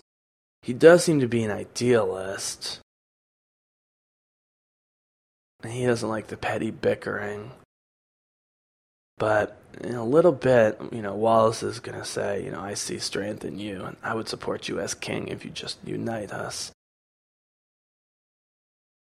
Seems to indicate that Wallace has more of an understanding of Scottish politics, maybe, than we were led to believe. Says he never met this guy before. It's possible there's clan affiliations where his family and clan are more associated with the Bruces. Who knows? He's just constantly trying to motivate people who aren't motivated. Stephen and Hamish there do not need motivation. They are very motivated to kill Englishmen. Right, and this is where he says he's going to invade England. Yeah, it's dressing down the council here. Yeah, fighting for the scraps from Longshank's table. You've missed your God-given rights to something better. He has so many great lines. The writing of this movie is just brilliant. There's not a bad line in the movie. They're all perfect. Right amount of humor, intensity, romance, adventure, war, darkness, heroism.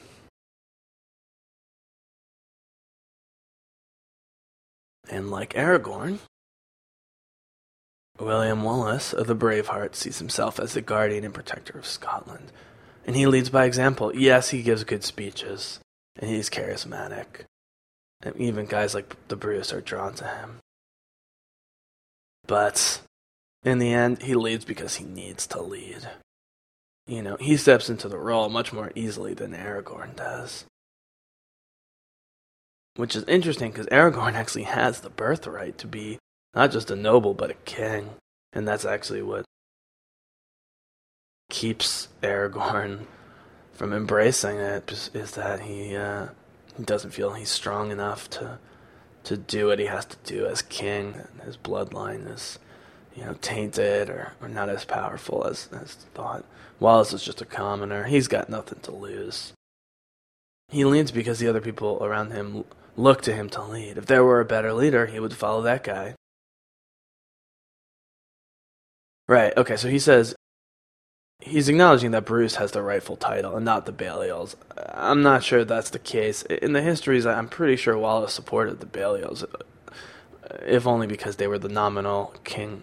He was a nominal king of Scotland. Here he's saying he thinks Bruce has the right and that he would follow Bruce. And this is where Robert the Bruce really wants to start to believe, but his father is continually, shitting on his hopes and dreams, both by what he says to him and then what he does behind his back, just constant treachery from his father. And, what's great about the movie, here we go, they do a great job of casting. This guy does look like he would be the king of that he would be the cousin of the king's son and the king. They also had to have the right face that was pale enough. And this is one of the things you only notice when you've seen the movie a million times, because you don't see it happen. But when this battle's over, Wallace sends that guy's head in a box to the king, and the fake decapitated head looks so real. That guy just has a face that is easily, mimicked and props design, I suppose. Alright, we got the battering ram. Always love the battering ram. So, the only inconsistency, because Wallace is always the first one in battle, is that he's not pushing the battering ram right now. They wait for all of these guys to get killed with arrows, stones, and then eventually the burning tar. And then Wallace and his guys, finish the job. But, I talked about before in medieval stuff, like, you want your leader or leaders to fight, but you don't always want them on the front lines at all times, because what if that were Hamish and Wallace and Stephen and Campbell and those guys? Their whole leadership would be gone. My guess is these guys volunteered to do it. I don't think Wallace had to order anyone to do it. But now they run.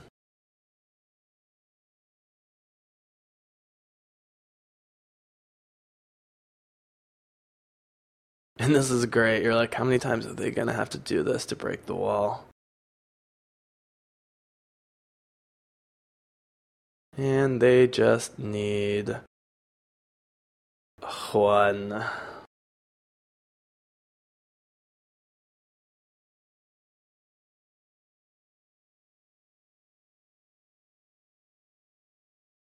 Yep. See, they don't have to show every battle. It's great. They showed the opening part of the siege, and it's just implied. The window. Convenient, large window with no bars or screens. But that is great. It's amazing. Even these minor characters manage to be so three-dimensional and convey so much. They do kind of portray him as sort of the stereotypical, like, whiny gay guy. But, if you really watch, it's really two separate things. He is weak and a coward, but it's not because he's gay.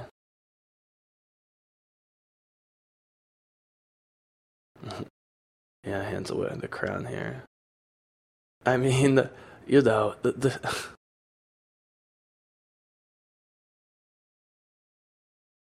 the son is so pathetic that you almost look forward to his dad beating his ass. I hate to say it, just from a character standpoint. So yeah, it's not very clear. He's fighting the King of France, but the Princess of France is married to him, the Prince of England. His lover boy here is, pushing for him to stand up for himself.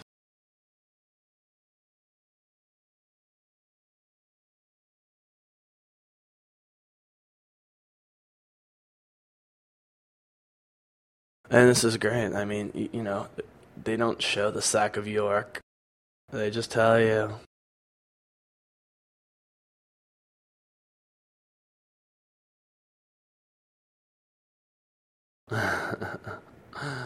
That's great.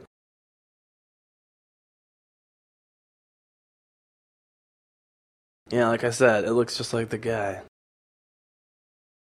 I wonder if they just made him more pale in his makeup when we saw him for a couple minutes ago, and so it would look more like the fake head. The best is the Return of the King when the orcs launch all the severed heads of the Gondorian soldiers. Release the prisoners. Oh god, what's happening to this guy. Yeah, the thing is, Philip's been around the whole time, but Longshanks is only acknowledging now that he exists. Just for this. This is great. What? Look up? It's the king? Okay. He can do what he wants. This is his only moment of bravery here, but he has no idea what he's doing. It's hard to know whether things would be better or worse if he had killed his father there. They couldn't be worse. I think just out of sheer incompetence and lack of ambition. A Scotsman would be extra motivated.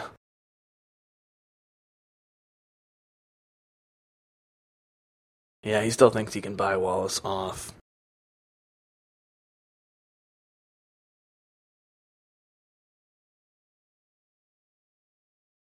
Yeah, he's scared.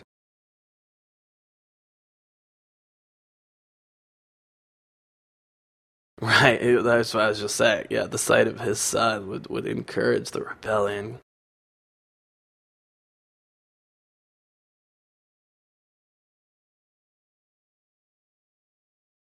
Whom do I send? Pretty obvious.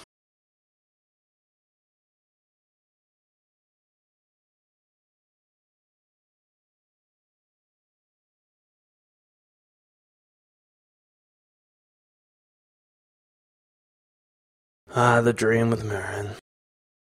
You need this. You definitely need this.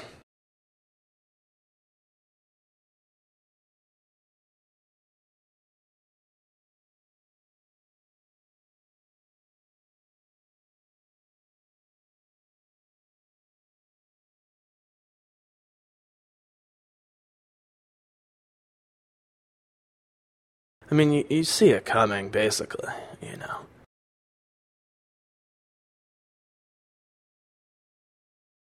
I mean, the big medieval epics to follow this movie, like Gladiator and Lord of the Rings, they take so many tropes that this movie sets up. And you know what? I'm sure this movie is stealing some tropes too.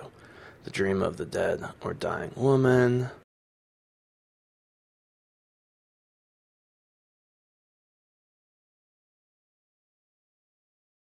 The big hero speeches, the giant hero sword, the sort of moral incorruptibility of the main characters. And to their credit, whether it's Mel Gibson here or Russell Crowe in Gladiator, or Viggo Mortensen as Aragorn in Lord of the Rings, they still managed to make their characters pretty three-dimensional and still be sort of good guys that you can trust because they all make mistakes. But the mistakes don't occur really for moral reasons for the most part. They're usually tactical miscalculations or, trusting people too much. In fact, yeah, they all get burned for trusting people too much. Alright, here's the beginning of the story between Wallace and the princess. And, when you're first watching the movie, you're still so heartbroken by Murren, his dead wife, who I really grew to fall in love with. I mean, not like him, but fall in love with as a character. She represents everything that's good and natural and beautiful. But Sophie Marceau plays this so well. They're immediately attracted to each other. And what's great about this relationship is she totally falls for him. She's already fallen for him, basically. But when they do conceive together late in the movie, it's not totally clear that Wallace loves her. And he's definitely attracted to her and has some sort of feelings. But he does not love her as unconditionally or whatever as she does him. Oh, this is great. I love this look right here. That lusty look from her assistant. What's her assistant's name again? Nicolette. But what's also great about Sophie Marceau is that she is able to not only deal with but embrace the fact that his love is conditional and is not full, because he still loves Murren. And she mentions Murren, I think here, that she knows about Murren.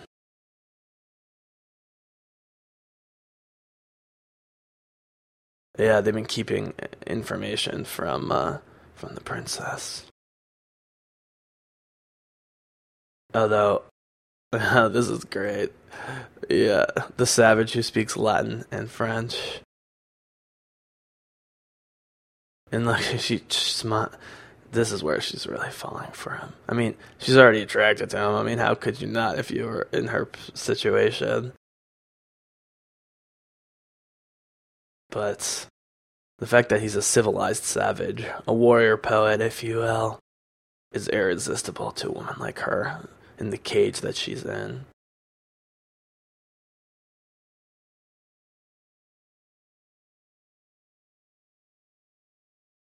So as I was talking about, yep, there's Nicolette. Love her. Actually, I think Nicolette is really sexy. I'm not gonna say I would take her over Sophie Marceau. They're both so beautiful. I like Nicolette's feistiness. She's so smart. She's way less naive than the princess is. She's still, she wants to believe in her king, or similar to how in Gladiator, Joaquin Phoenix's sister is always claiming to represent Joaquin Phoenix's interests as emperor, but is mostly trapped in a cage. Actually, in that situation, she has a child who Joaquin Phoenix has some dangerous feelings towards, so she's even more trapped, but it's the same idea. I don't think she really believes that Longshanks wants peace, but she has to put on a front. Now here's where she gains the upper hand a little bit.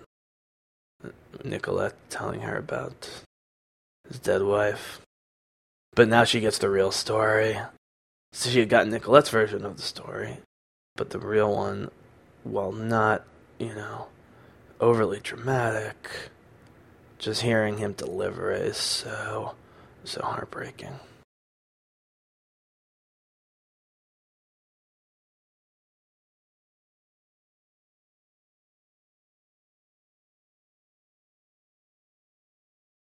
And here's where his manipulation starts of her. Just like he did with the Bruce. You have a leader like this, if he tells you he believes in you or he sees something in you, sees strength, you just buy it. I always say natural leaders, lead without even trying, inspire without even trying. He is trying, but it's effortless. Very few men or women can pull this off.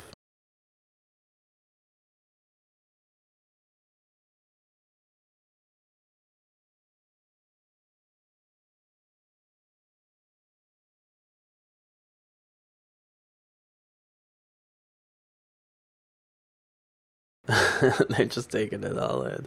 But Stephen and Hamish really make the movie. I mean, it's not just comic relief. Dramatically, as things get dark, they become even more important as things go south.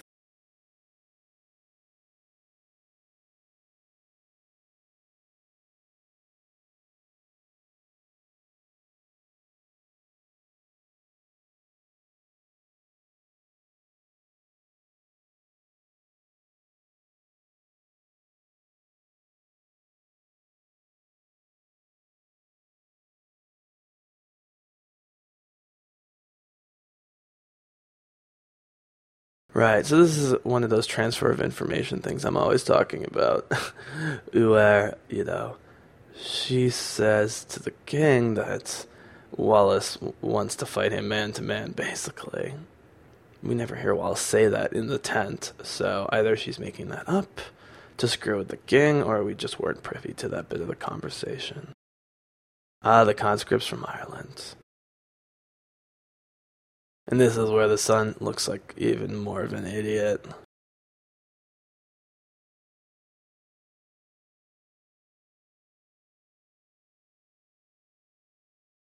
They did a little misdirection with the audience as well, but since it was in front of other people, the king was sort of lying about wanting to pay off Wallace, just using it as a stalling tactic. It's all part of the brilliant manipulation. Devious does not even begin to describe him.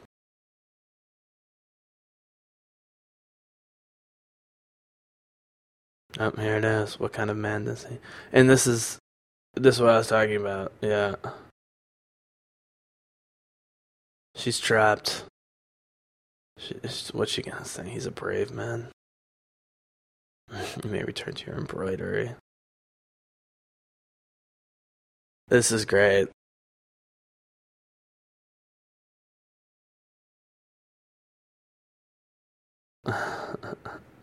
This is the first bit of coughing as his tuberculosis starts setting in.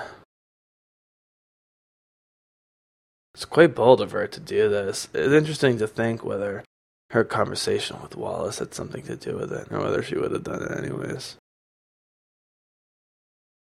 Right, and this is the thing. It's like Commodus and Gladiator.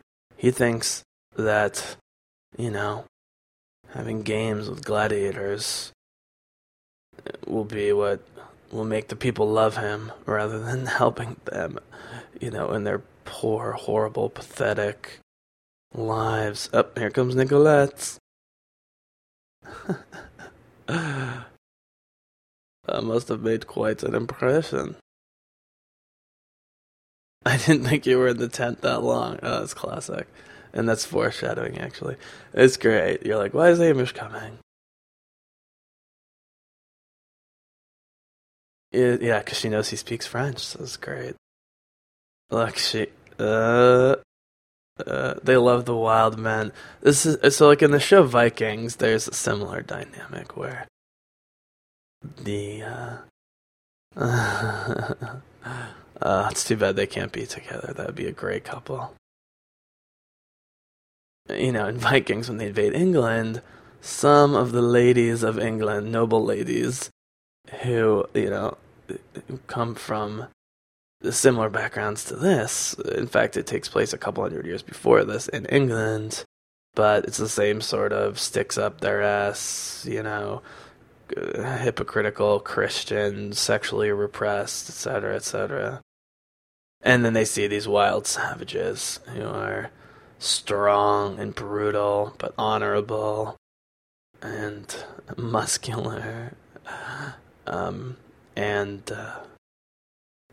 honest in a way that they never experienced in their snake-filled politics, and that women fall in love with the Vikings. It's pretty hilarious, but understandable. It's the exotification thing. Civilized people always. Let's put it this way: it's not unusual for civilized people, men and women, to fall for the exotic other, who looks different, who comes from a different life, what they see as maybe a simpler life, a less corrupted life, a more natural one. Sort of the idea of the noble savage, as we talk about. We prop up the honorable Indian, Native American, even while slaughtering them. We can, and we will. Man, me and my buddy Eyal Ebel, I hope he's listening to this. Eyal, I should have mentioned you earlier.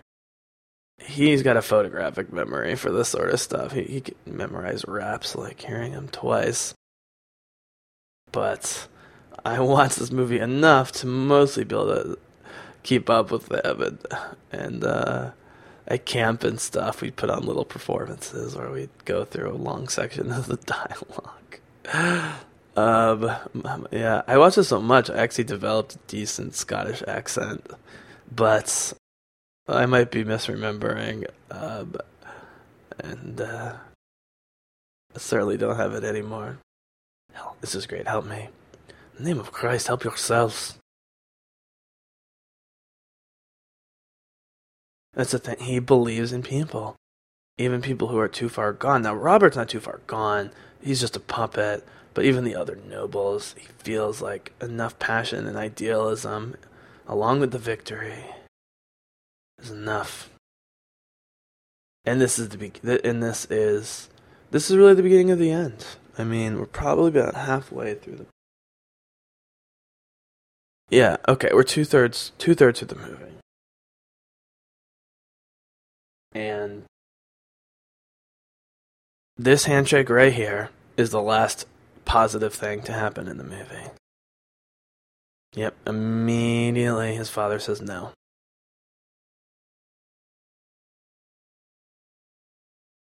Right, this is the bigger problem, is that Robert may not be able to unite the clans even if he wanted to.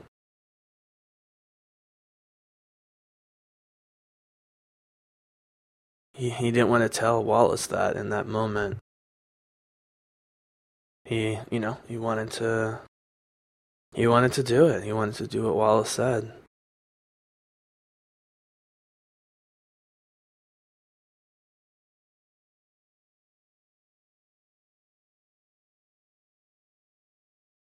Now, okay, my only problem with this movie, and I don't even have that big of a problem with it,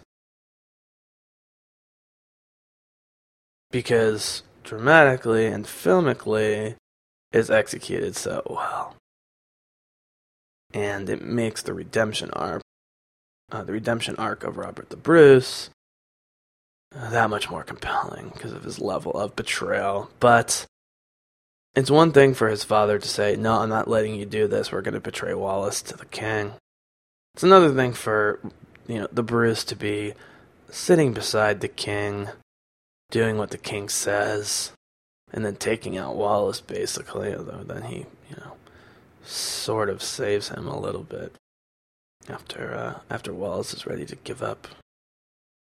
I like that they give him a helmet here. Oh, he does have face paint. They give him a helmet because it conveys a little more fear, or at least a little bit less recklessness. I don't know. Maybe I'm looking too far into it. But it's the only time in the movie that he wears it. So that's Robert the Bruce. Spoiler alert. It's a little on the nose. But more than being on the nose, it's just, I can't imagine, as much as Robert has been pushed around and manipulated so far by his father and the nobles, I just cannot imagine him agreeing to do this.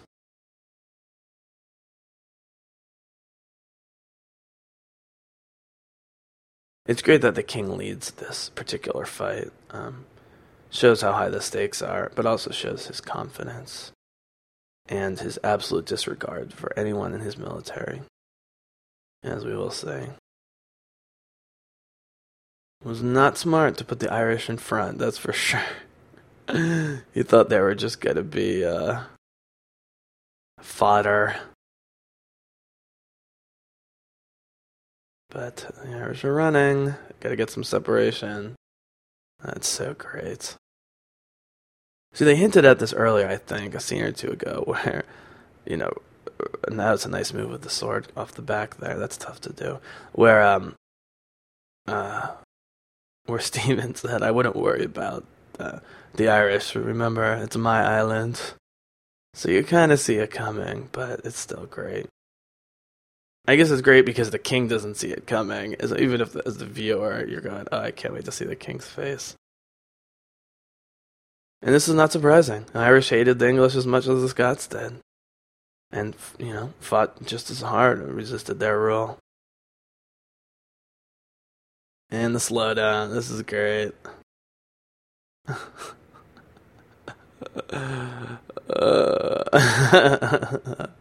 Great framing there with Stephen in front, but you could see William and Hamish. Yep, they're Celts. The Irish and the Scots haven't always gotten along, I guess. I don't think they've really fought a lot in history. I'd have to look that up, but they're both Celtic. They're descendants of people who were around in the British Isles long before the Anglo-Saxons and the Normans, who would become the rulers of England. They both have Viking blood as well, I believe, and that's where the red hair comes from. And actually, Irish and Scottish music, while very similar to each other, obviously, is also quite similar to traditional Scandinavian folk music. They really have more in common with the Vikings in some way than they do with the English. Actually, they have way more in common with the Vikings. The way they just flip people around is amazing. And, they're always hitting someone. Even in some of the Lord of the Rings battles, there's some shots of just swinging down and, there's no one really there. Oh, he's using a Morning Star. I mean, you already love Campbell. He's already gotten an arrow in him and had his hand nicked. Oh, yeah, I gotta look to see if Campbell has his left hand. Now he's using a Morning Star, and he's gonna get his ass kicked. Morning Star is a very unrealistic weapon, but it does look amazing. Look at it. Boom. Oh, yeah. So his hand is taped up, and they have the shield sort of locked on his wrist, because I guess he lost his hand or most of it. All right, here's the treachery.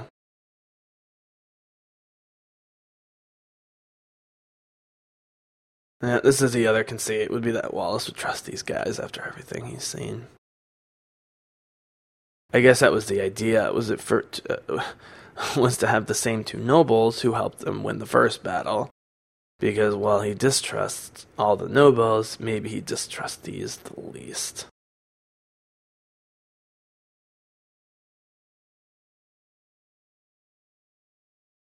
Right, that's right. So the Bruce does speak briefly there.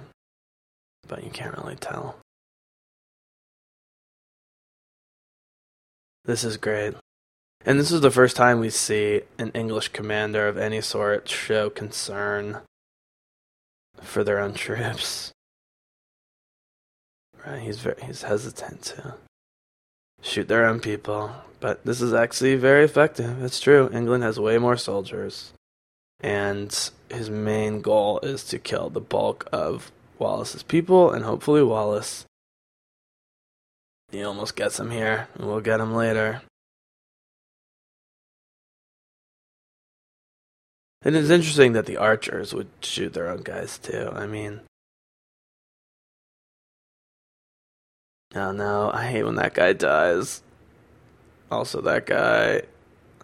And that guy from the beginning, he dies. Like all this side, other than sort of the big four, oh man, and that's where Campbell dies. The main aide de camp, or Hamish, his father Campbell, who just got hit there with the axe, who had the Morning Star, and Stephen, the crazy Irish guy. But then you had a bunch of other guys from the beginning of the movie who joined early on or were from the village, like the guy with the black hair and the scars who just got killed, whose wife was raped from the prima nocta thing. They all die. They had to do it.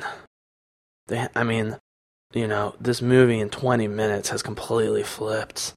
And it's because of the treachery of the nobles and of the Bruces. And you couldn't kill Wallace yet, and you couldn't kill Hamish and Stephen. But you couldn't just lose the battle. You needed some of their top warriors and his closest friends and confidants to die.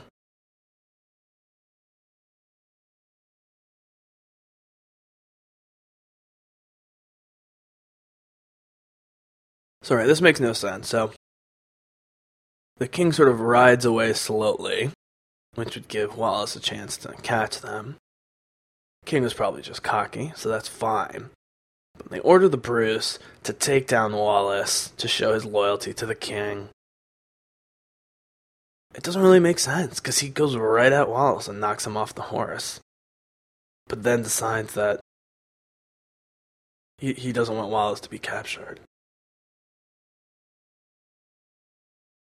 But I hold this against the movie not at all, because the long, extended look on Wallace's face when he sees it's Robert the Bruce, who's the one who betrayed him, the Judas moment, and all the conflicting emotions on Wallace's face, that Mel Gibson does so well, is worth the whole thing. It's worth it. It sells everything. It sells the fact that Wallace will never fully have his I love how the lance is broken. Wallace will never have his true idealism back. He's just fighting with rage after this. But it also begins, the redemption arc of the Bruce. And this is not the last time this is the last time he betrays Wallace intentionally. But his father tricks him into betraying him later. So this is the beginning of him, wanting to become a man, not just a puppet, not just a boy. He'll eventually become the king, and sadly, it takes the capture and death of Wallace for him to gain the strength to do so. There's a big time jump in this movie, or I should say,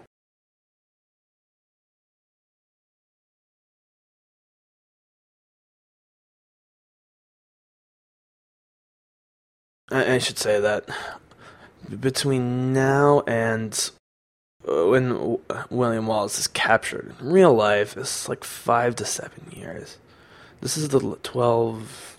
Let's see, this is Falkirk, so this is 1298. So he's captured in August of 1305, and then killed and beheaded and quartered, like they talk about in the movie. But yeah, that just whole look on his face and giving up, and this is where the Bruce turns for good. He says, "Oh my God, to him, Wallace is a superhero. Wallace is everything he wants to be, but isn't. And for Wallace to give up, it's like, even though I just betrayed this guy, I can't have this happen on my watch. I totally fucked up." Stephen, this is great. The look Stephen gives him, and this is why the movie's so brilliant, is there's been no direct conversation between Stephen and the Bruce, but they've seen each other numerous times. He knows who the Bruce is, the Bruce knows who he is, and, they've been involved in spats at the council in Edinburgh. Oh, this is great. Yeah, this is what ultimately gives Bruce a last chance with Wallace, but it's also what ends up leading to Wallace's betrayal.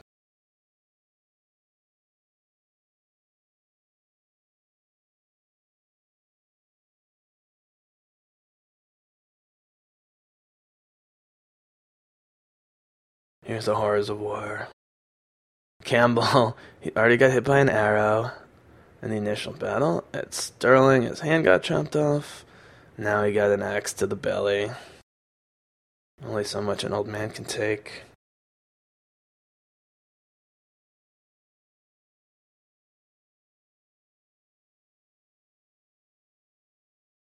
It's a heartbreaking father-son scene. You know, anyone who's close with their dad. I know me and my dad were both tearing up at this one. We saw it together in the theater. I haven't really talked about that. I mean, you know, I was 13, very angry, very angsty. I was listening to Nirvana and shit. I mean, it was that age where I just hated everybody, hated the world, didn't understand my place in the world, didn't believe in anything. You know, was raised somewhat Jewish, but was not a believer, didn't see religion helping me. And, you know, was in the early phase of being a spiritual seeker before I realized what that meant. But movies like this, you know, I mean, I hate to say it's a spiritual experience. It's not in the sense of God, but it is in the sense of, you know, giving you a type of idealism about what it means to be honorable and brave and fight for humanity against all odds. It's a classic tale that's been told in every culture and country throughout the years, but when you're a kid, you need this. And seeing this in the theater was just an indescribable feeling. I'll never forget that first charge of the Battle of Stirling with the horses and seeing the spears. I mean, I had never seen anything like it. And all these years later, it still looks amazing. And this is important to show. Because Bruce hasn't been on the battlefield. And his first time that he's really on a major battlefield in a major battle, when he betrayed the person he respected the most, did what he shouldn't have done. And this is what happened. And this would have happened anyways, but at least it would have meant something if they had won and defeated the king. He would have been king. Yeah, the father's complete indifference towards his son's feelings.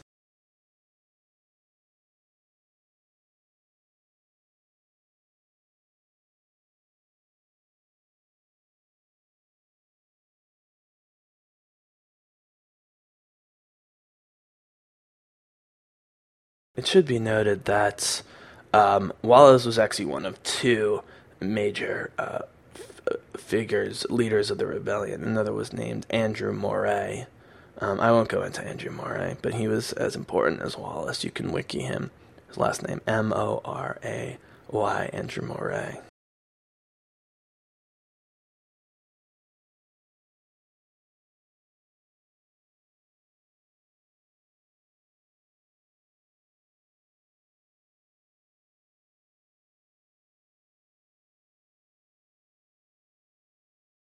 So, in the real story, the loss at Falkirk, the big battle we just saw, this is heartbreaking from Bruce. This is when you finally are on Bruce's side, which makes the final betrayal by his father even more horrifying.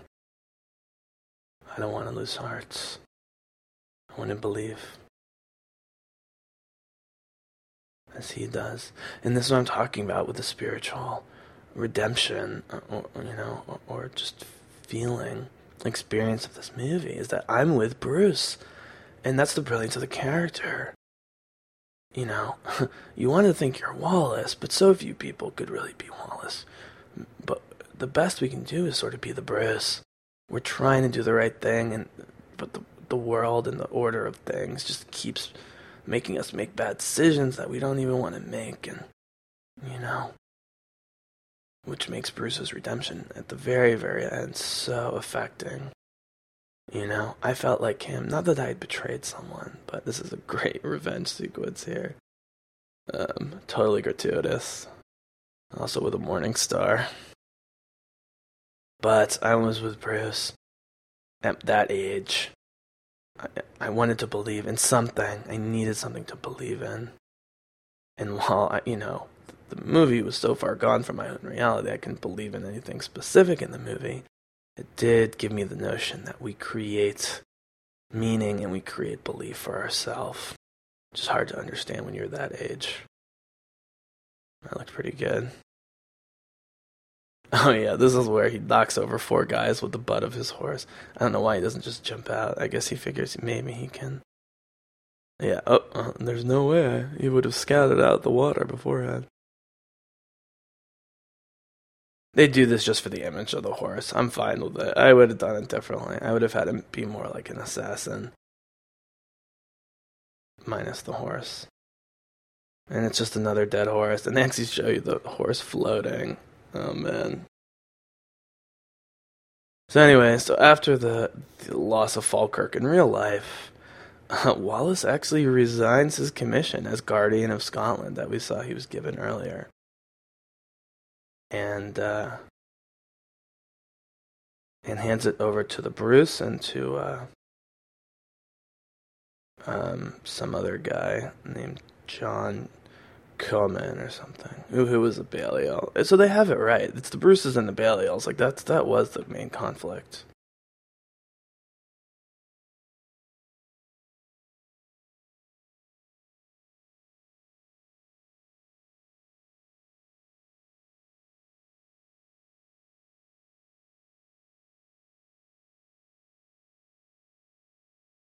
This is great. The blood on the bread. So there's a time jump. So the Falkirk battle's in 1298, and when we see Wallace get captured in a little bit, it will be in the real timeline 1305, and then the final war with Robert the Bruce is until 1314. Although he became, king. Bruce became the king in 1306, but, with the conflicts with England not resolved, he had to fight a lot. And, he fought like 8 years before the Battle of Bannockburn, which in the movie they correctly say is in 1314, where he defeats a much larger army. Under Edward II, which confirmed the independent Scottish monarchy. So, I understand why they just merged that whole 8-year time period. Had that be the first time he fought the English army, because you need that great line. You have bled with Wallace, now bleed with me. But it would have been cool also to see Robert the Bruce, kicking ass before that actually happened, in order to gain his own throne militarily, as opposed to just being a politician, which is what we see mostly here. Yeah, the tuberculosis is really starting to kick in here. The coughing is hard to watch, hard to listen to. The actor does a great job of making it very convincing, without it. It's hard to listen to, but it could have been a lot worse. Oh, there's Nicolette. You gotta love Nicolette. She's great. She's on top of everything. And now they're talking about, letting the princess be killed as part of his plan, try and get France on his side to beat the Scots. Not clear why he needs France at this point after that destruction at Falkirk.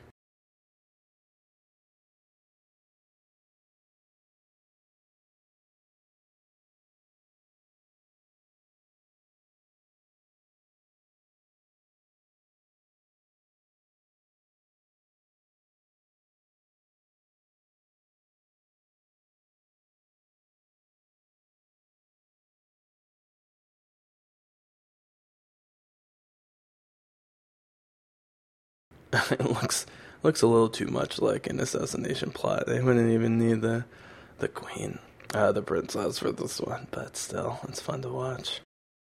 Burning these fuckers alive.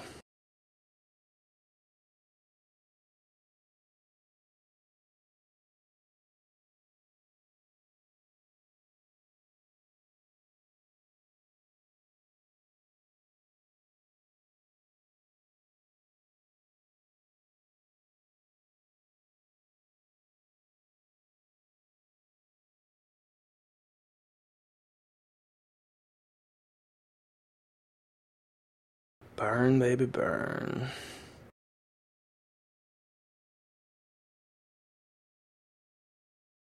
But yeah, I mean, the guerrilla tactics were a big part of the Scots fighting, even before any of this happened and following this, when they had to fight again. Robert the Bruce, as I was mentioning, when he sort of took over the fight in sort of the decade following Wallace's fall and eventual capture, in order to get the crown of Scotland to be fully independent, utilized a lot of guerrilla warfare tactics.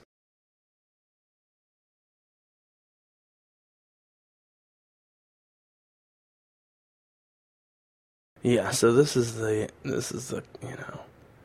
she so wants to sleep with him. She just wants one time to have sex with a great man. Not a brute, or, someone who's not interested in her sexually. And he goes along with that. I wonder if impregnating her was part of the plan.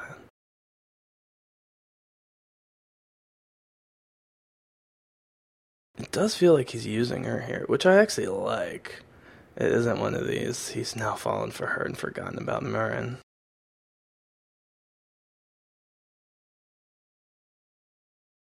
She sells us so well. It's the breathing. It's like Liv Tyler. Just those breaths right there. Just sells the whole thing. Look at her. I mean, there's got to be some level of revenge plotting here. He clearly cares for her. Another hilarious Mel Gibson scene. It's just because Mel Gibson, with his long hair and big chest. I'm glad they don't do it along. See, that's perfect. They have sex. They kiss, they're a little naked. Boom. It's very romantic. It's not lusty. They clearly have feelings for each other. But yeah, at some level, he must be loving this in his hatred for the king and the king's son. Yeah, who knows if he's even aware about the king's son? Who's Edward II? I guess. I can't remember. He doesn't really care about the politics. He just knows that Longshanks is a horrible person, and she's kind of a good guy that's stuck under this horrible person.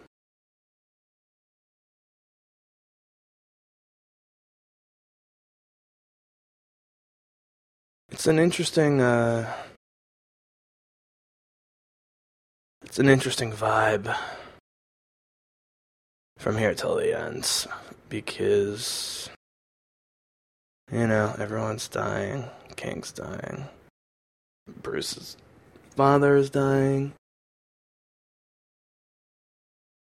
Wallace's cause seems to be dying. She's happy. She finally got laid.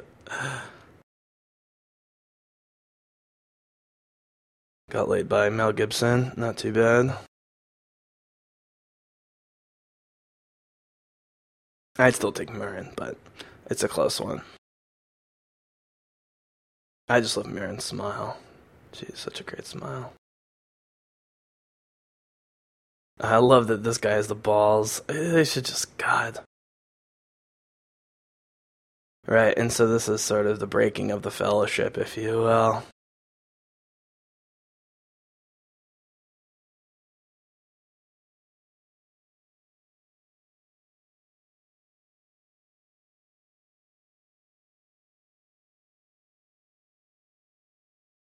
Yep, this guy's a snake up until the end.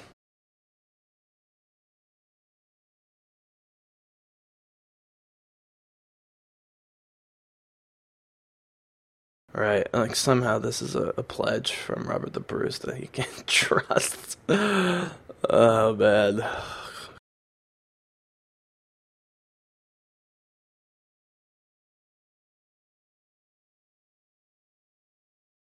Right, and this is everything.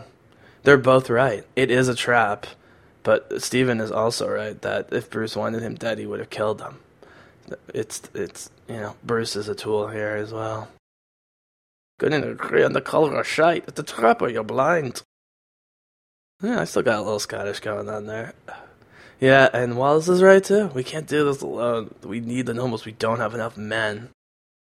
It's a great line. You know what happens if we don't do it? Nothing. Nothing happens. Yeah, he says he doesn't want to be a martyr, but that is exactly what he becomes. Yeah, Hamish is mad at this point. I think a lot because of his father. He's losing a little hope. Right, Hamish is showing some lack of faith that, he believed that they could fight the English successfully, but that true freedom would never really happen. And then he's just as mean about Murren, and, Wallace is just honest about his dad, but Hamish is a great warrior, great guy, but Jesus. I know. The brothers are fighting, the cousin or whatever has to save them. Stephen. That's good Stephen didn't go. He'd be dead too. He knows this great because that look right there, that nod. Yeah, sure, I'll see you again. Stephen's not so sure. Yeah, sooner rather than later, I hope. His talking to God thing could be so stupid and corny, but that actor is amazing. He just nails it from minute one. It's a classic case of, an extreme type of behavior. But if you sell it at the very beginning of your intro, which he does in that first scene where he says, "If I join you, can I kill Englishmen?" He just sells the whole thing. I love Stephen. And God, Bruce is like a little kid. He's so excited. He thinks he's going to atone for his mistakes. And this is, I don't know why Wallace thought this was a good idea. And Wallace still believes in him. It's like he could see it in Bruce's eyes on the battlefield when Bruce betrayed him. He could see Robert. Oh, this is great, the way they shoot this. Robert, living in Edinburgh, knows something's wrong. There's some people there that don't belong there. Yep, you can see the English armor underneath.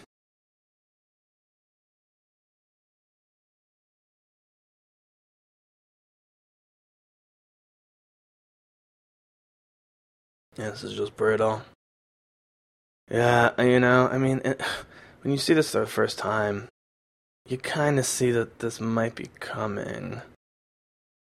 I guess the only upside is that Robert the Bruce was not responsible for this, did not want this to happen.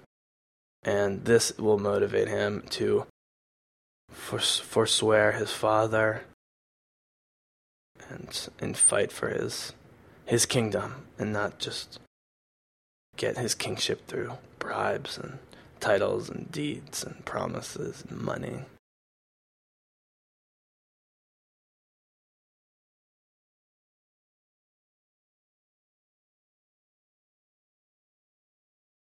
Right, and so, the father is a little right, only in the sense that, and he reveals this information, assuming he's being honest about this, that Robert will now be king because they gave up Wallace.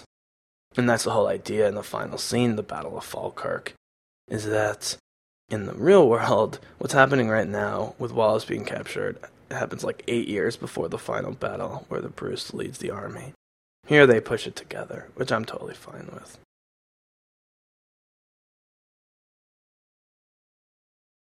In fact, I'm amazed they even added the date 1314 at the end of the movie, because anyone who's following the dates would know that would be a huge time jump.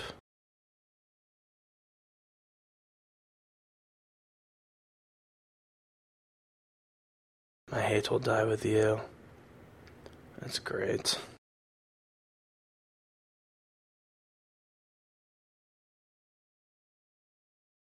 Yeah, I love how horrible they make the church look, as always. Oh, man.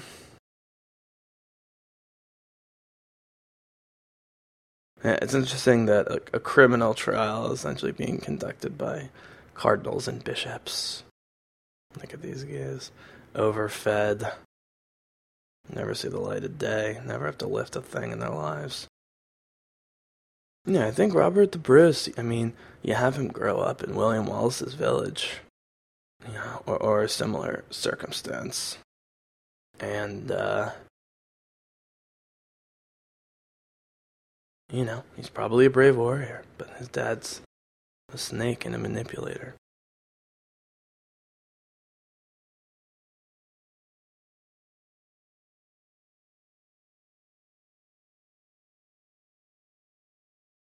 I like this. She finally asserts herself. Once the king stops being able to talk, basically, she's nothing to be afraid of. I mean, the son is too much of a weakling to even think about harming her and screwing things up even worse with France.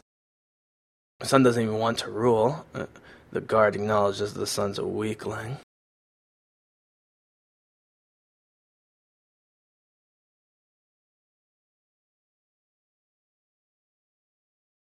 Too bad. In another universe, he could be king and she could be queen. He'd be a terrible politician. No, not that he'd be like a bad king in terms of towards his people. He'd be great towards his people, but as we've seen, he has no understanding of how politics works, and that's why he's here in the first place. So, most of the rest of this movie is just the torture of William Wallace, and it seemed gratuitous even at the time, but with each Mel Gibson movie following it, especially the Passion of the Christ, where it's just pure torture. He has this weird Catholic medieval thing about him, which makes him so convincing in this role. But Mel Gibson as a person is a pretty conservative Christian, comes from kind of racist Australian Christian backgrounds. Not every man really lives.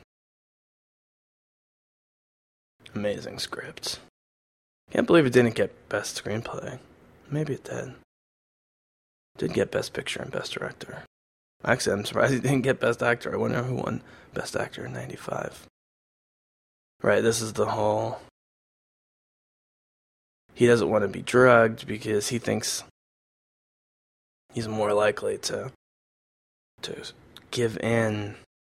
It seems like he'd be less likely to give in or to scream if he was feeling less pain. But he feels like it's a compromise, that he doesn't want to make any compromises in his final moments. I don't know how he keeps this in his mouth, because it's an open mouth kiss. Look at it. He's like gargling it in his cheek or something. And then when she tastes it, maybe she wants it. I bet she needs it too. I like that she just leaves. That's what I would do. I wouldn't be able to look at him.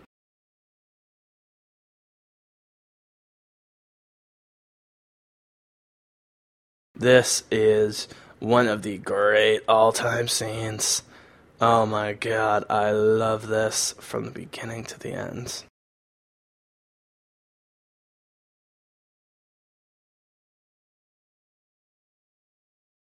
Her little crownlet, or whatever it's called, is so beautiful and so pretty. I mean, she has to know there's no way he's gonna let this guy live. But she has to try, or she feels like she has to try. But he can't see. So this whole scene is set up because he can't speak anymore. And it's her realization that he can't speak anymore that emboldens her to say the thing she's about to say. And the thing is, yeah, exactly. Right, she doesn't hate him because he's gay or a bad husband. She hates him because he's just a weak-willed, pathetic, coward with no regard for anyone but himself, and that he follows after his father, even though they're different in almost every other way.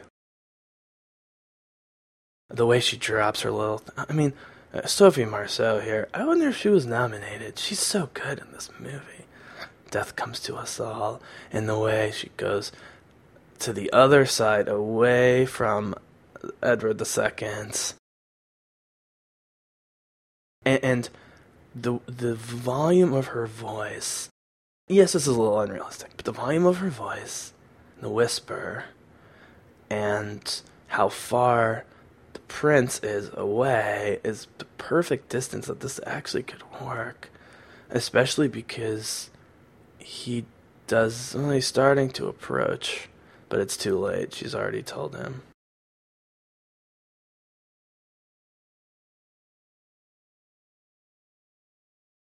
So it's pretty brilliant. I'll have to look up how this worked. Most of what I've studied, and I did a little prep work to refresh myself for this commentary, is on the William Wallace side, the Scottish side. Dwarves fighting each other. Yet another horror of medieval England. Not that they're dwarves or little people, but that they're forced to fight each other for people's entertainment. But yeah, the idea is King dies, she's pregnant with Wallace's son, and then somehow, maneuvers the killing of the prince, who will be King Edward II, I suppose. Yeah, pulling out the rope as like the entrails. It's just so well executed. So the idea that, basically William Wallace's son is going to sit on the throne, I don't think there's any historical veracity to that whatsoever. But it's a great idea, and you need some kind of recompense for all the suffering we've been through and we're about to go through. This is excessive suffering, but it is based on historical reality. And so in that sense, I'm okay with it. They also mostly just show his face. I mean, when they're stretching him, you can see it. But when they're using the claws and the hooks and those really horrible-looking torture devices, they mostly stay on his face, suffering. It's an interesting choice for them to hate him. It shows that the king was not wrong about, the people loving him more for taking down Wallace. I suppose they could have relatives in the north who were killed, but it's certainly the opposite of Gladiator, where, Comicus, played by Joaquin Phoenix, a terrible, evil emperor, throws 150 days of gladiatorial games in honor of himself, basically, even though he claims it's in honor of his dead father, who he kills to become emperor. And what happens? But his great rival, who his father loved far more than him, Maximus, the general of the armies, is alive and has won the heart of all the people of Rome. To the point where, at the end of Gladiator, when the king is fighting, when the emperor, Comicus, played by Joaquin Phoenix, is fighting Maximus, Russell Crowe, is fighting him one-on-one. Now, he'd already stabbed Russell Crowe in the back, literally, in order to make it an easier fight for him, but Russell Crowe still wins. And, there's a part where Maximus knocks the emperor's sword out of the hands, and the emperor calls for his right-hand man to give him his sword, and he doesn't. It's a big twist at the end. Oh, little boy. Oh, boy. And so and then his personal guard tells the rest of the imperial guards, sheathe your swords. Basically acknowledging that everyone had been sort of waiting for the moment to take down the emperor, especially once they found out that Maximus was alive, because it was well known that Maximus was loved by his soldiers, but more so loved by the former emperor Marcus Aurelius, who everybody loved. And then, of course, Maximus kills the emperor Comicus with Comicus's own knife. Restores power to the Senate just before he dies. Here the people not so much in favor of the person who their king says is the big bad guy.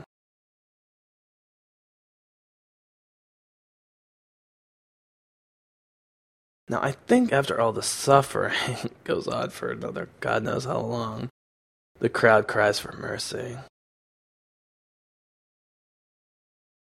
Yeah, interesting to think that he would still have the Marin's cloth.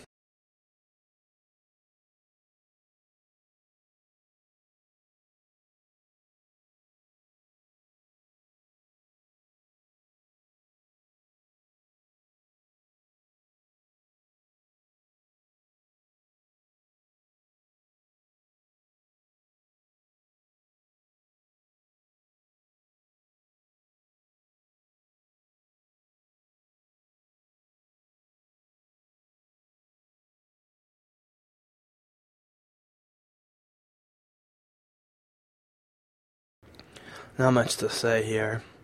I guess maybe I'll do a quick wrap up. There's so little to criticize about this movie. And so, sometimes the best commentaries, there's at least a few things to criticize. This movie's pretty flawless. It's so classic. It was an instant classic. I was shocked that it didn't actually make a ton of money in the theater initially. It basically made back its budget domestically and then made some more money abroad. Partially it was rated R, although in the 90s people were still seeing rated R movies. And partially because of just the brutality of it and because it was 3 hours. But then again, you have Return of the King in 2003. Is 3.5 hours and makes $1 billion. It was rated PG-13. Not clear when Braveheart became Braveheart in terms of how famous it was. I do know a lot of people that haven't seen it, actually. I think sort of Mel Gibson's fall from grace a few years after this didn't help the cause, but it's on TV all the time. It's on Netflix. I'm watching it on Netflix. Part of why I'm doing the commentary is because you guys can actually watch this on Netflix and listen to the commentary. Jesus on the cross thing, I mean, this is Christianity. They don't need to go out of their way to bring in Christian symbolism. This is the brutality of the church in the Middle Ages in England. See, here it is. Yeah, they're hitting him with they're pulling at his organs with a claw. They just show him that, which is smart. Even with all the blood and gore in the movie, you just couldn't show that. I guess you could, but it would look unrealistic to a certain degree to just show his stomach open. Oh, there's his two buddies. Also unrealistic, but you gotta have them there. Right, here they cry mercy. Yep. Maximus the Merciful, also a theme in Gladiator. Comicus wants to be merciful, but he only is able to do the other things.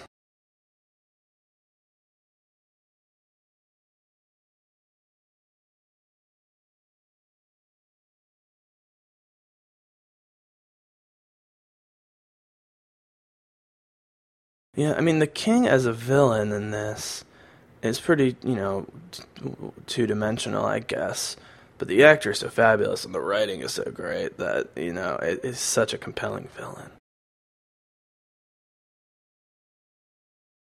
Yeah, they want him to say it.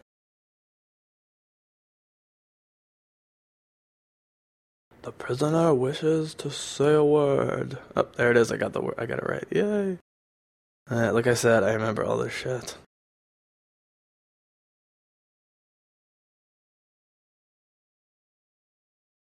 What's interesting is even after he screams freedom here in a minute, they show him mercy. Yeah, I mean...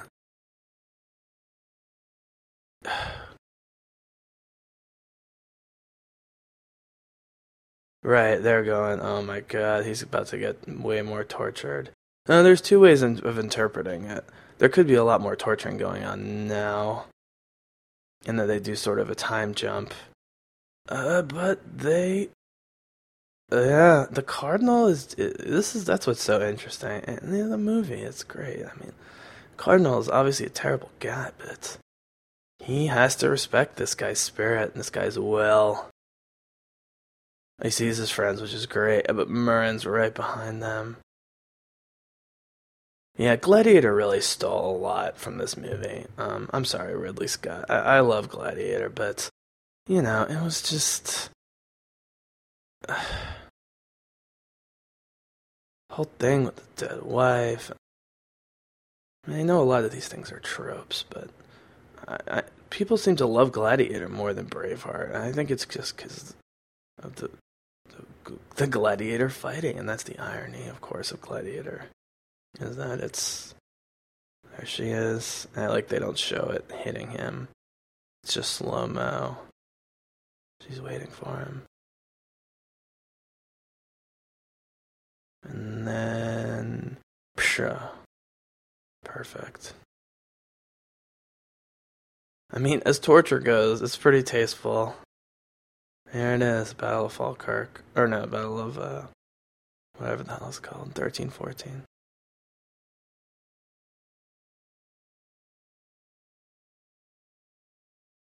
But yeah, the irony of Gladiator is that it's satirizing the mob's obsession with violence, and then what happens?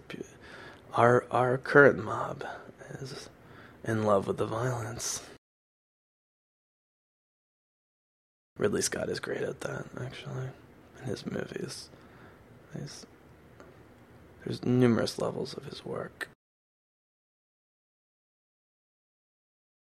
Like all great directors. Pretty interesting that Mel Gibson really never did anything else director-wise that I'm aware of.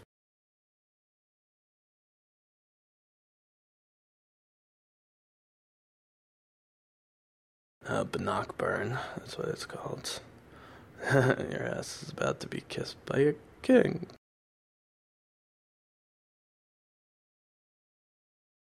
It's funny. I used to have a lot of friends from England via camp. It's hard to describe, but there were a lot of English people in my life growing up, and through summer camp, and I forget what their response to this movie is.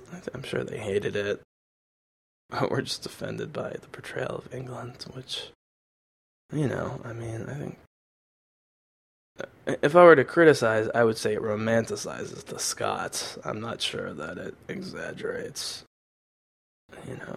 the English royalty.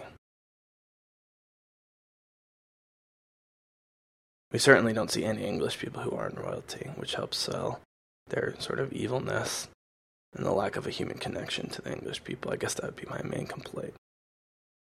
I like how basic this is. You've bled with Wallace. Now bleed with me. It's so well delivered by this actor, Robert Bruce. They just kill that guy, a fucking noble traitor. And there's Murren's dad. I love that they bring him back. And these guys are here not thinking that they're going to fight, that they're here to, take the English approval of Robert's kingship rather than, fight for it and take it themselves. This is great. Now, the chances of this actually landing point down are extremely low. Yeah, what are you going to do?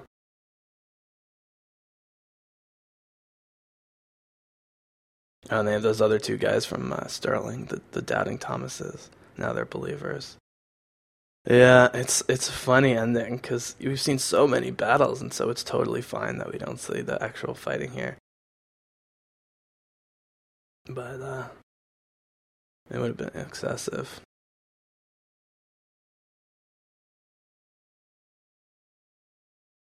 It's interesting, Bruce has been narrating the whole movie, Robert the Bruce. At the end, it's Mel Gibson. I can understand why he said it in his delivery about warrior poets fighting like Scotsmen and won their freedom. It is great. And this is the best way to end it on this shot, with just the sword. It would have been interesting to have Robert the Bruce end it, but I get why they did it. And man, that 3 hours went by really fast. Well, I hope I made some good points. I already kind of forget what I talked about. Early on, I think I may have had the sound on a little loud, so I apologize if that was distracting. I didn't notice that coming in. I'm very sensitive mic. But, I mean, Braveheart was like that movie that, it's like your favorite album, that you have when you're a kid. You just watch it over and over and over again. And it has something for everyone, I mean, not only is the romance aspects of the movie very well done and very tasteful, but, the events of the movie completely hinge, in a lot of ways, on the two women in his life. The entire first half of the movie is his love for Mirren, and then the revenge and rage that come with her death, and how that launches the entire movement of the Scottish Rebellion. And the second half is all about Sophie Marceau as Princess Isabel, and her lovely assistant Nicolette, who I love, plotting subtly against the king, and becoming more and more emboldened to do so, both because of her disgust and distaste for the king and his people, and her so-called husband, who won't even kiss her, also her love for Wallace, and, I think she realizes that William Wallace is sort of a dream, but, her life has been so circumscribed by powerful men. He actually treats her with respect, and, even though maybe he's using her a little bit, she wants to be used by him.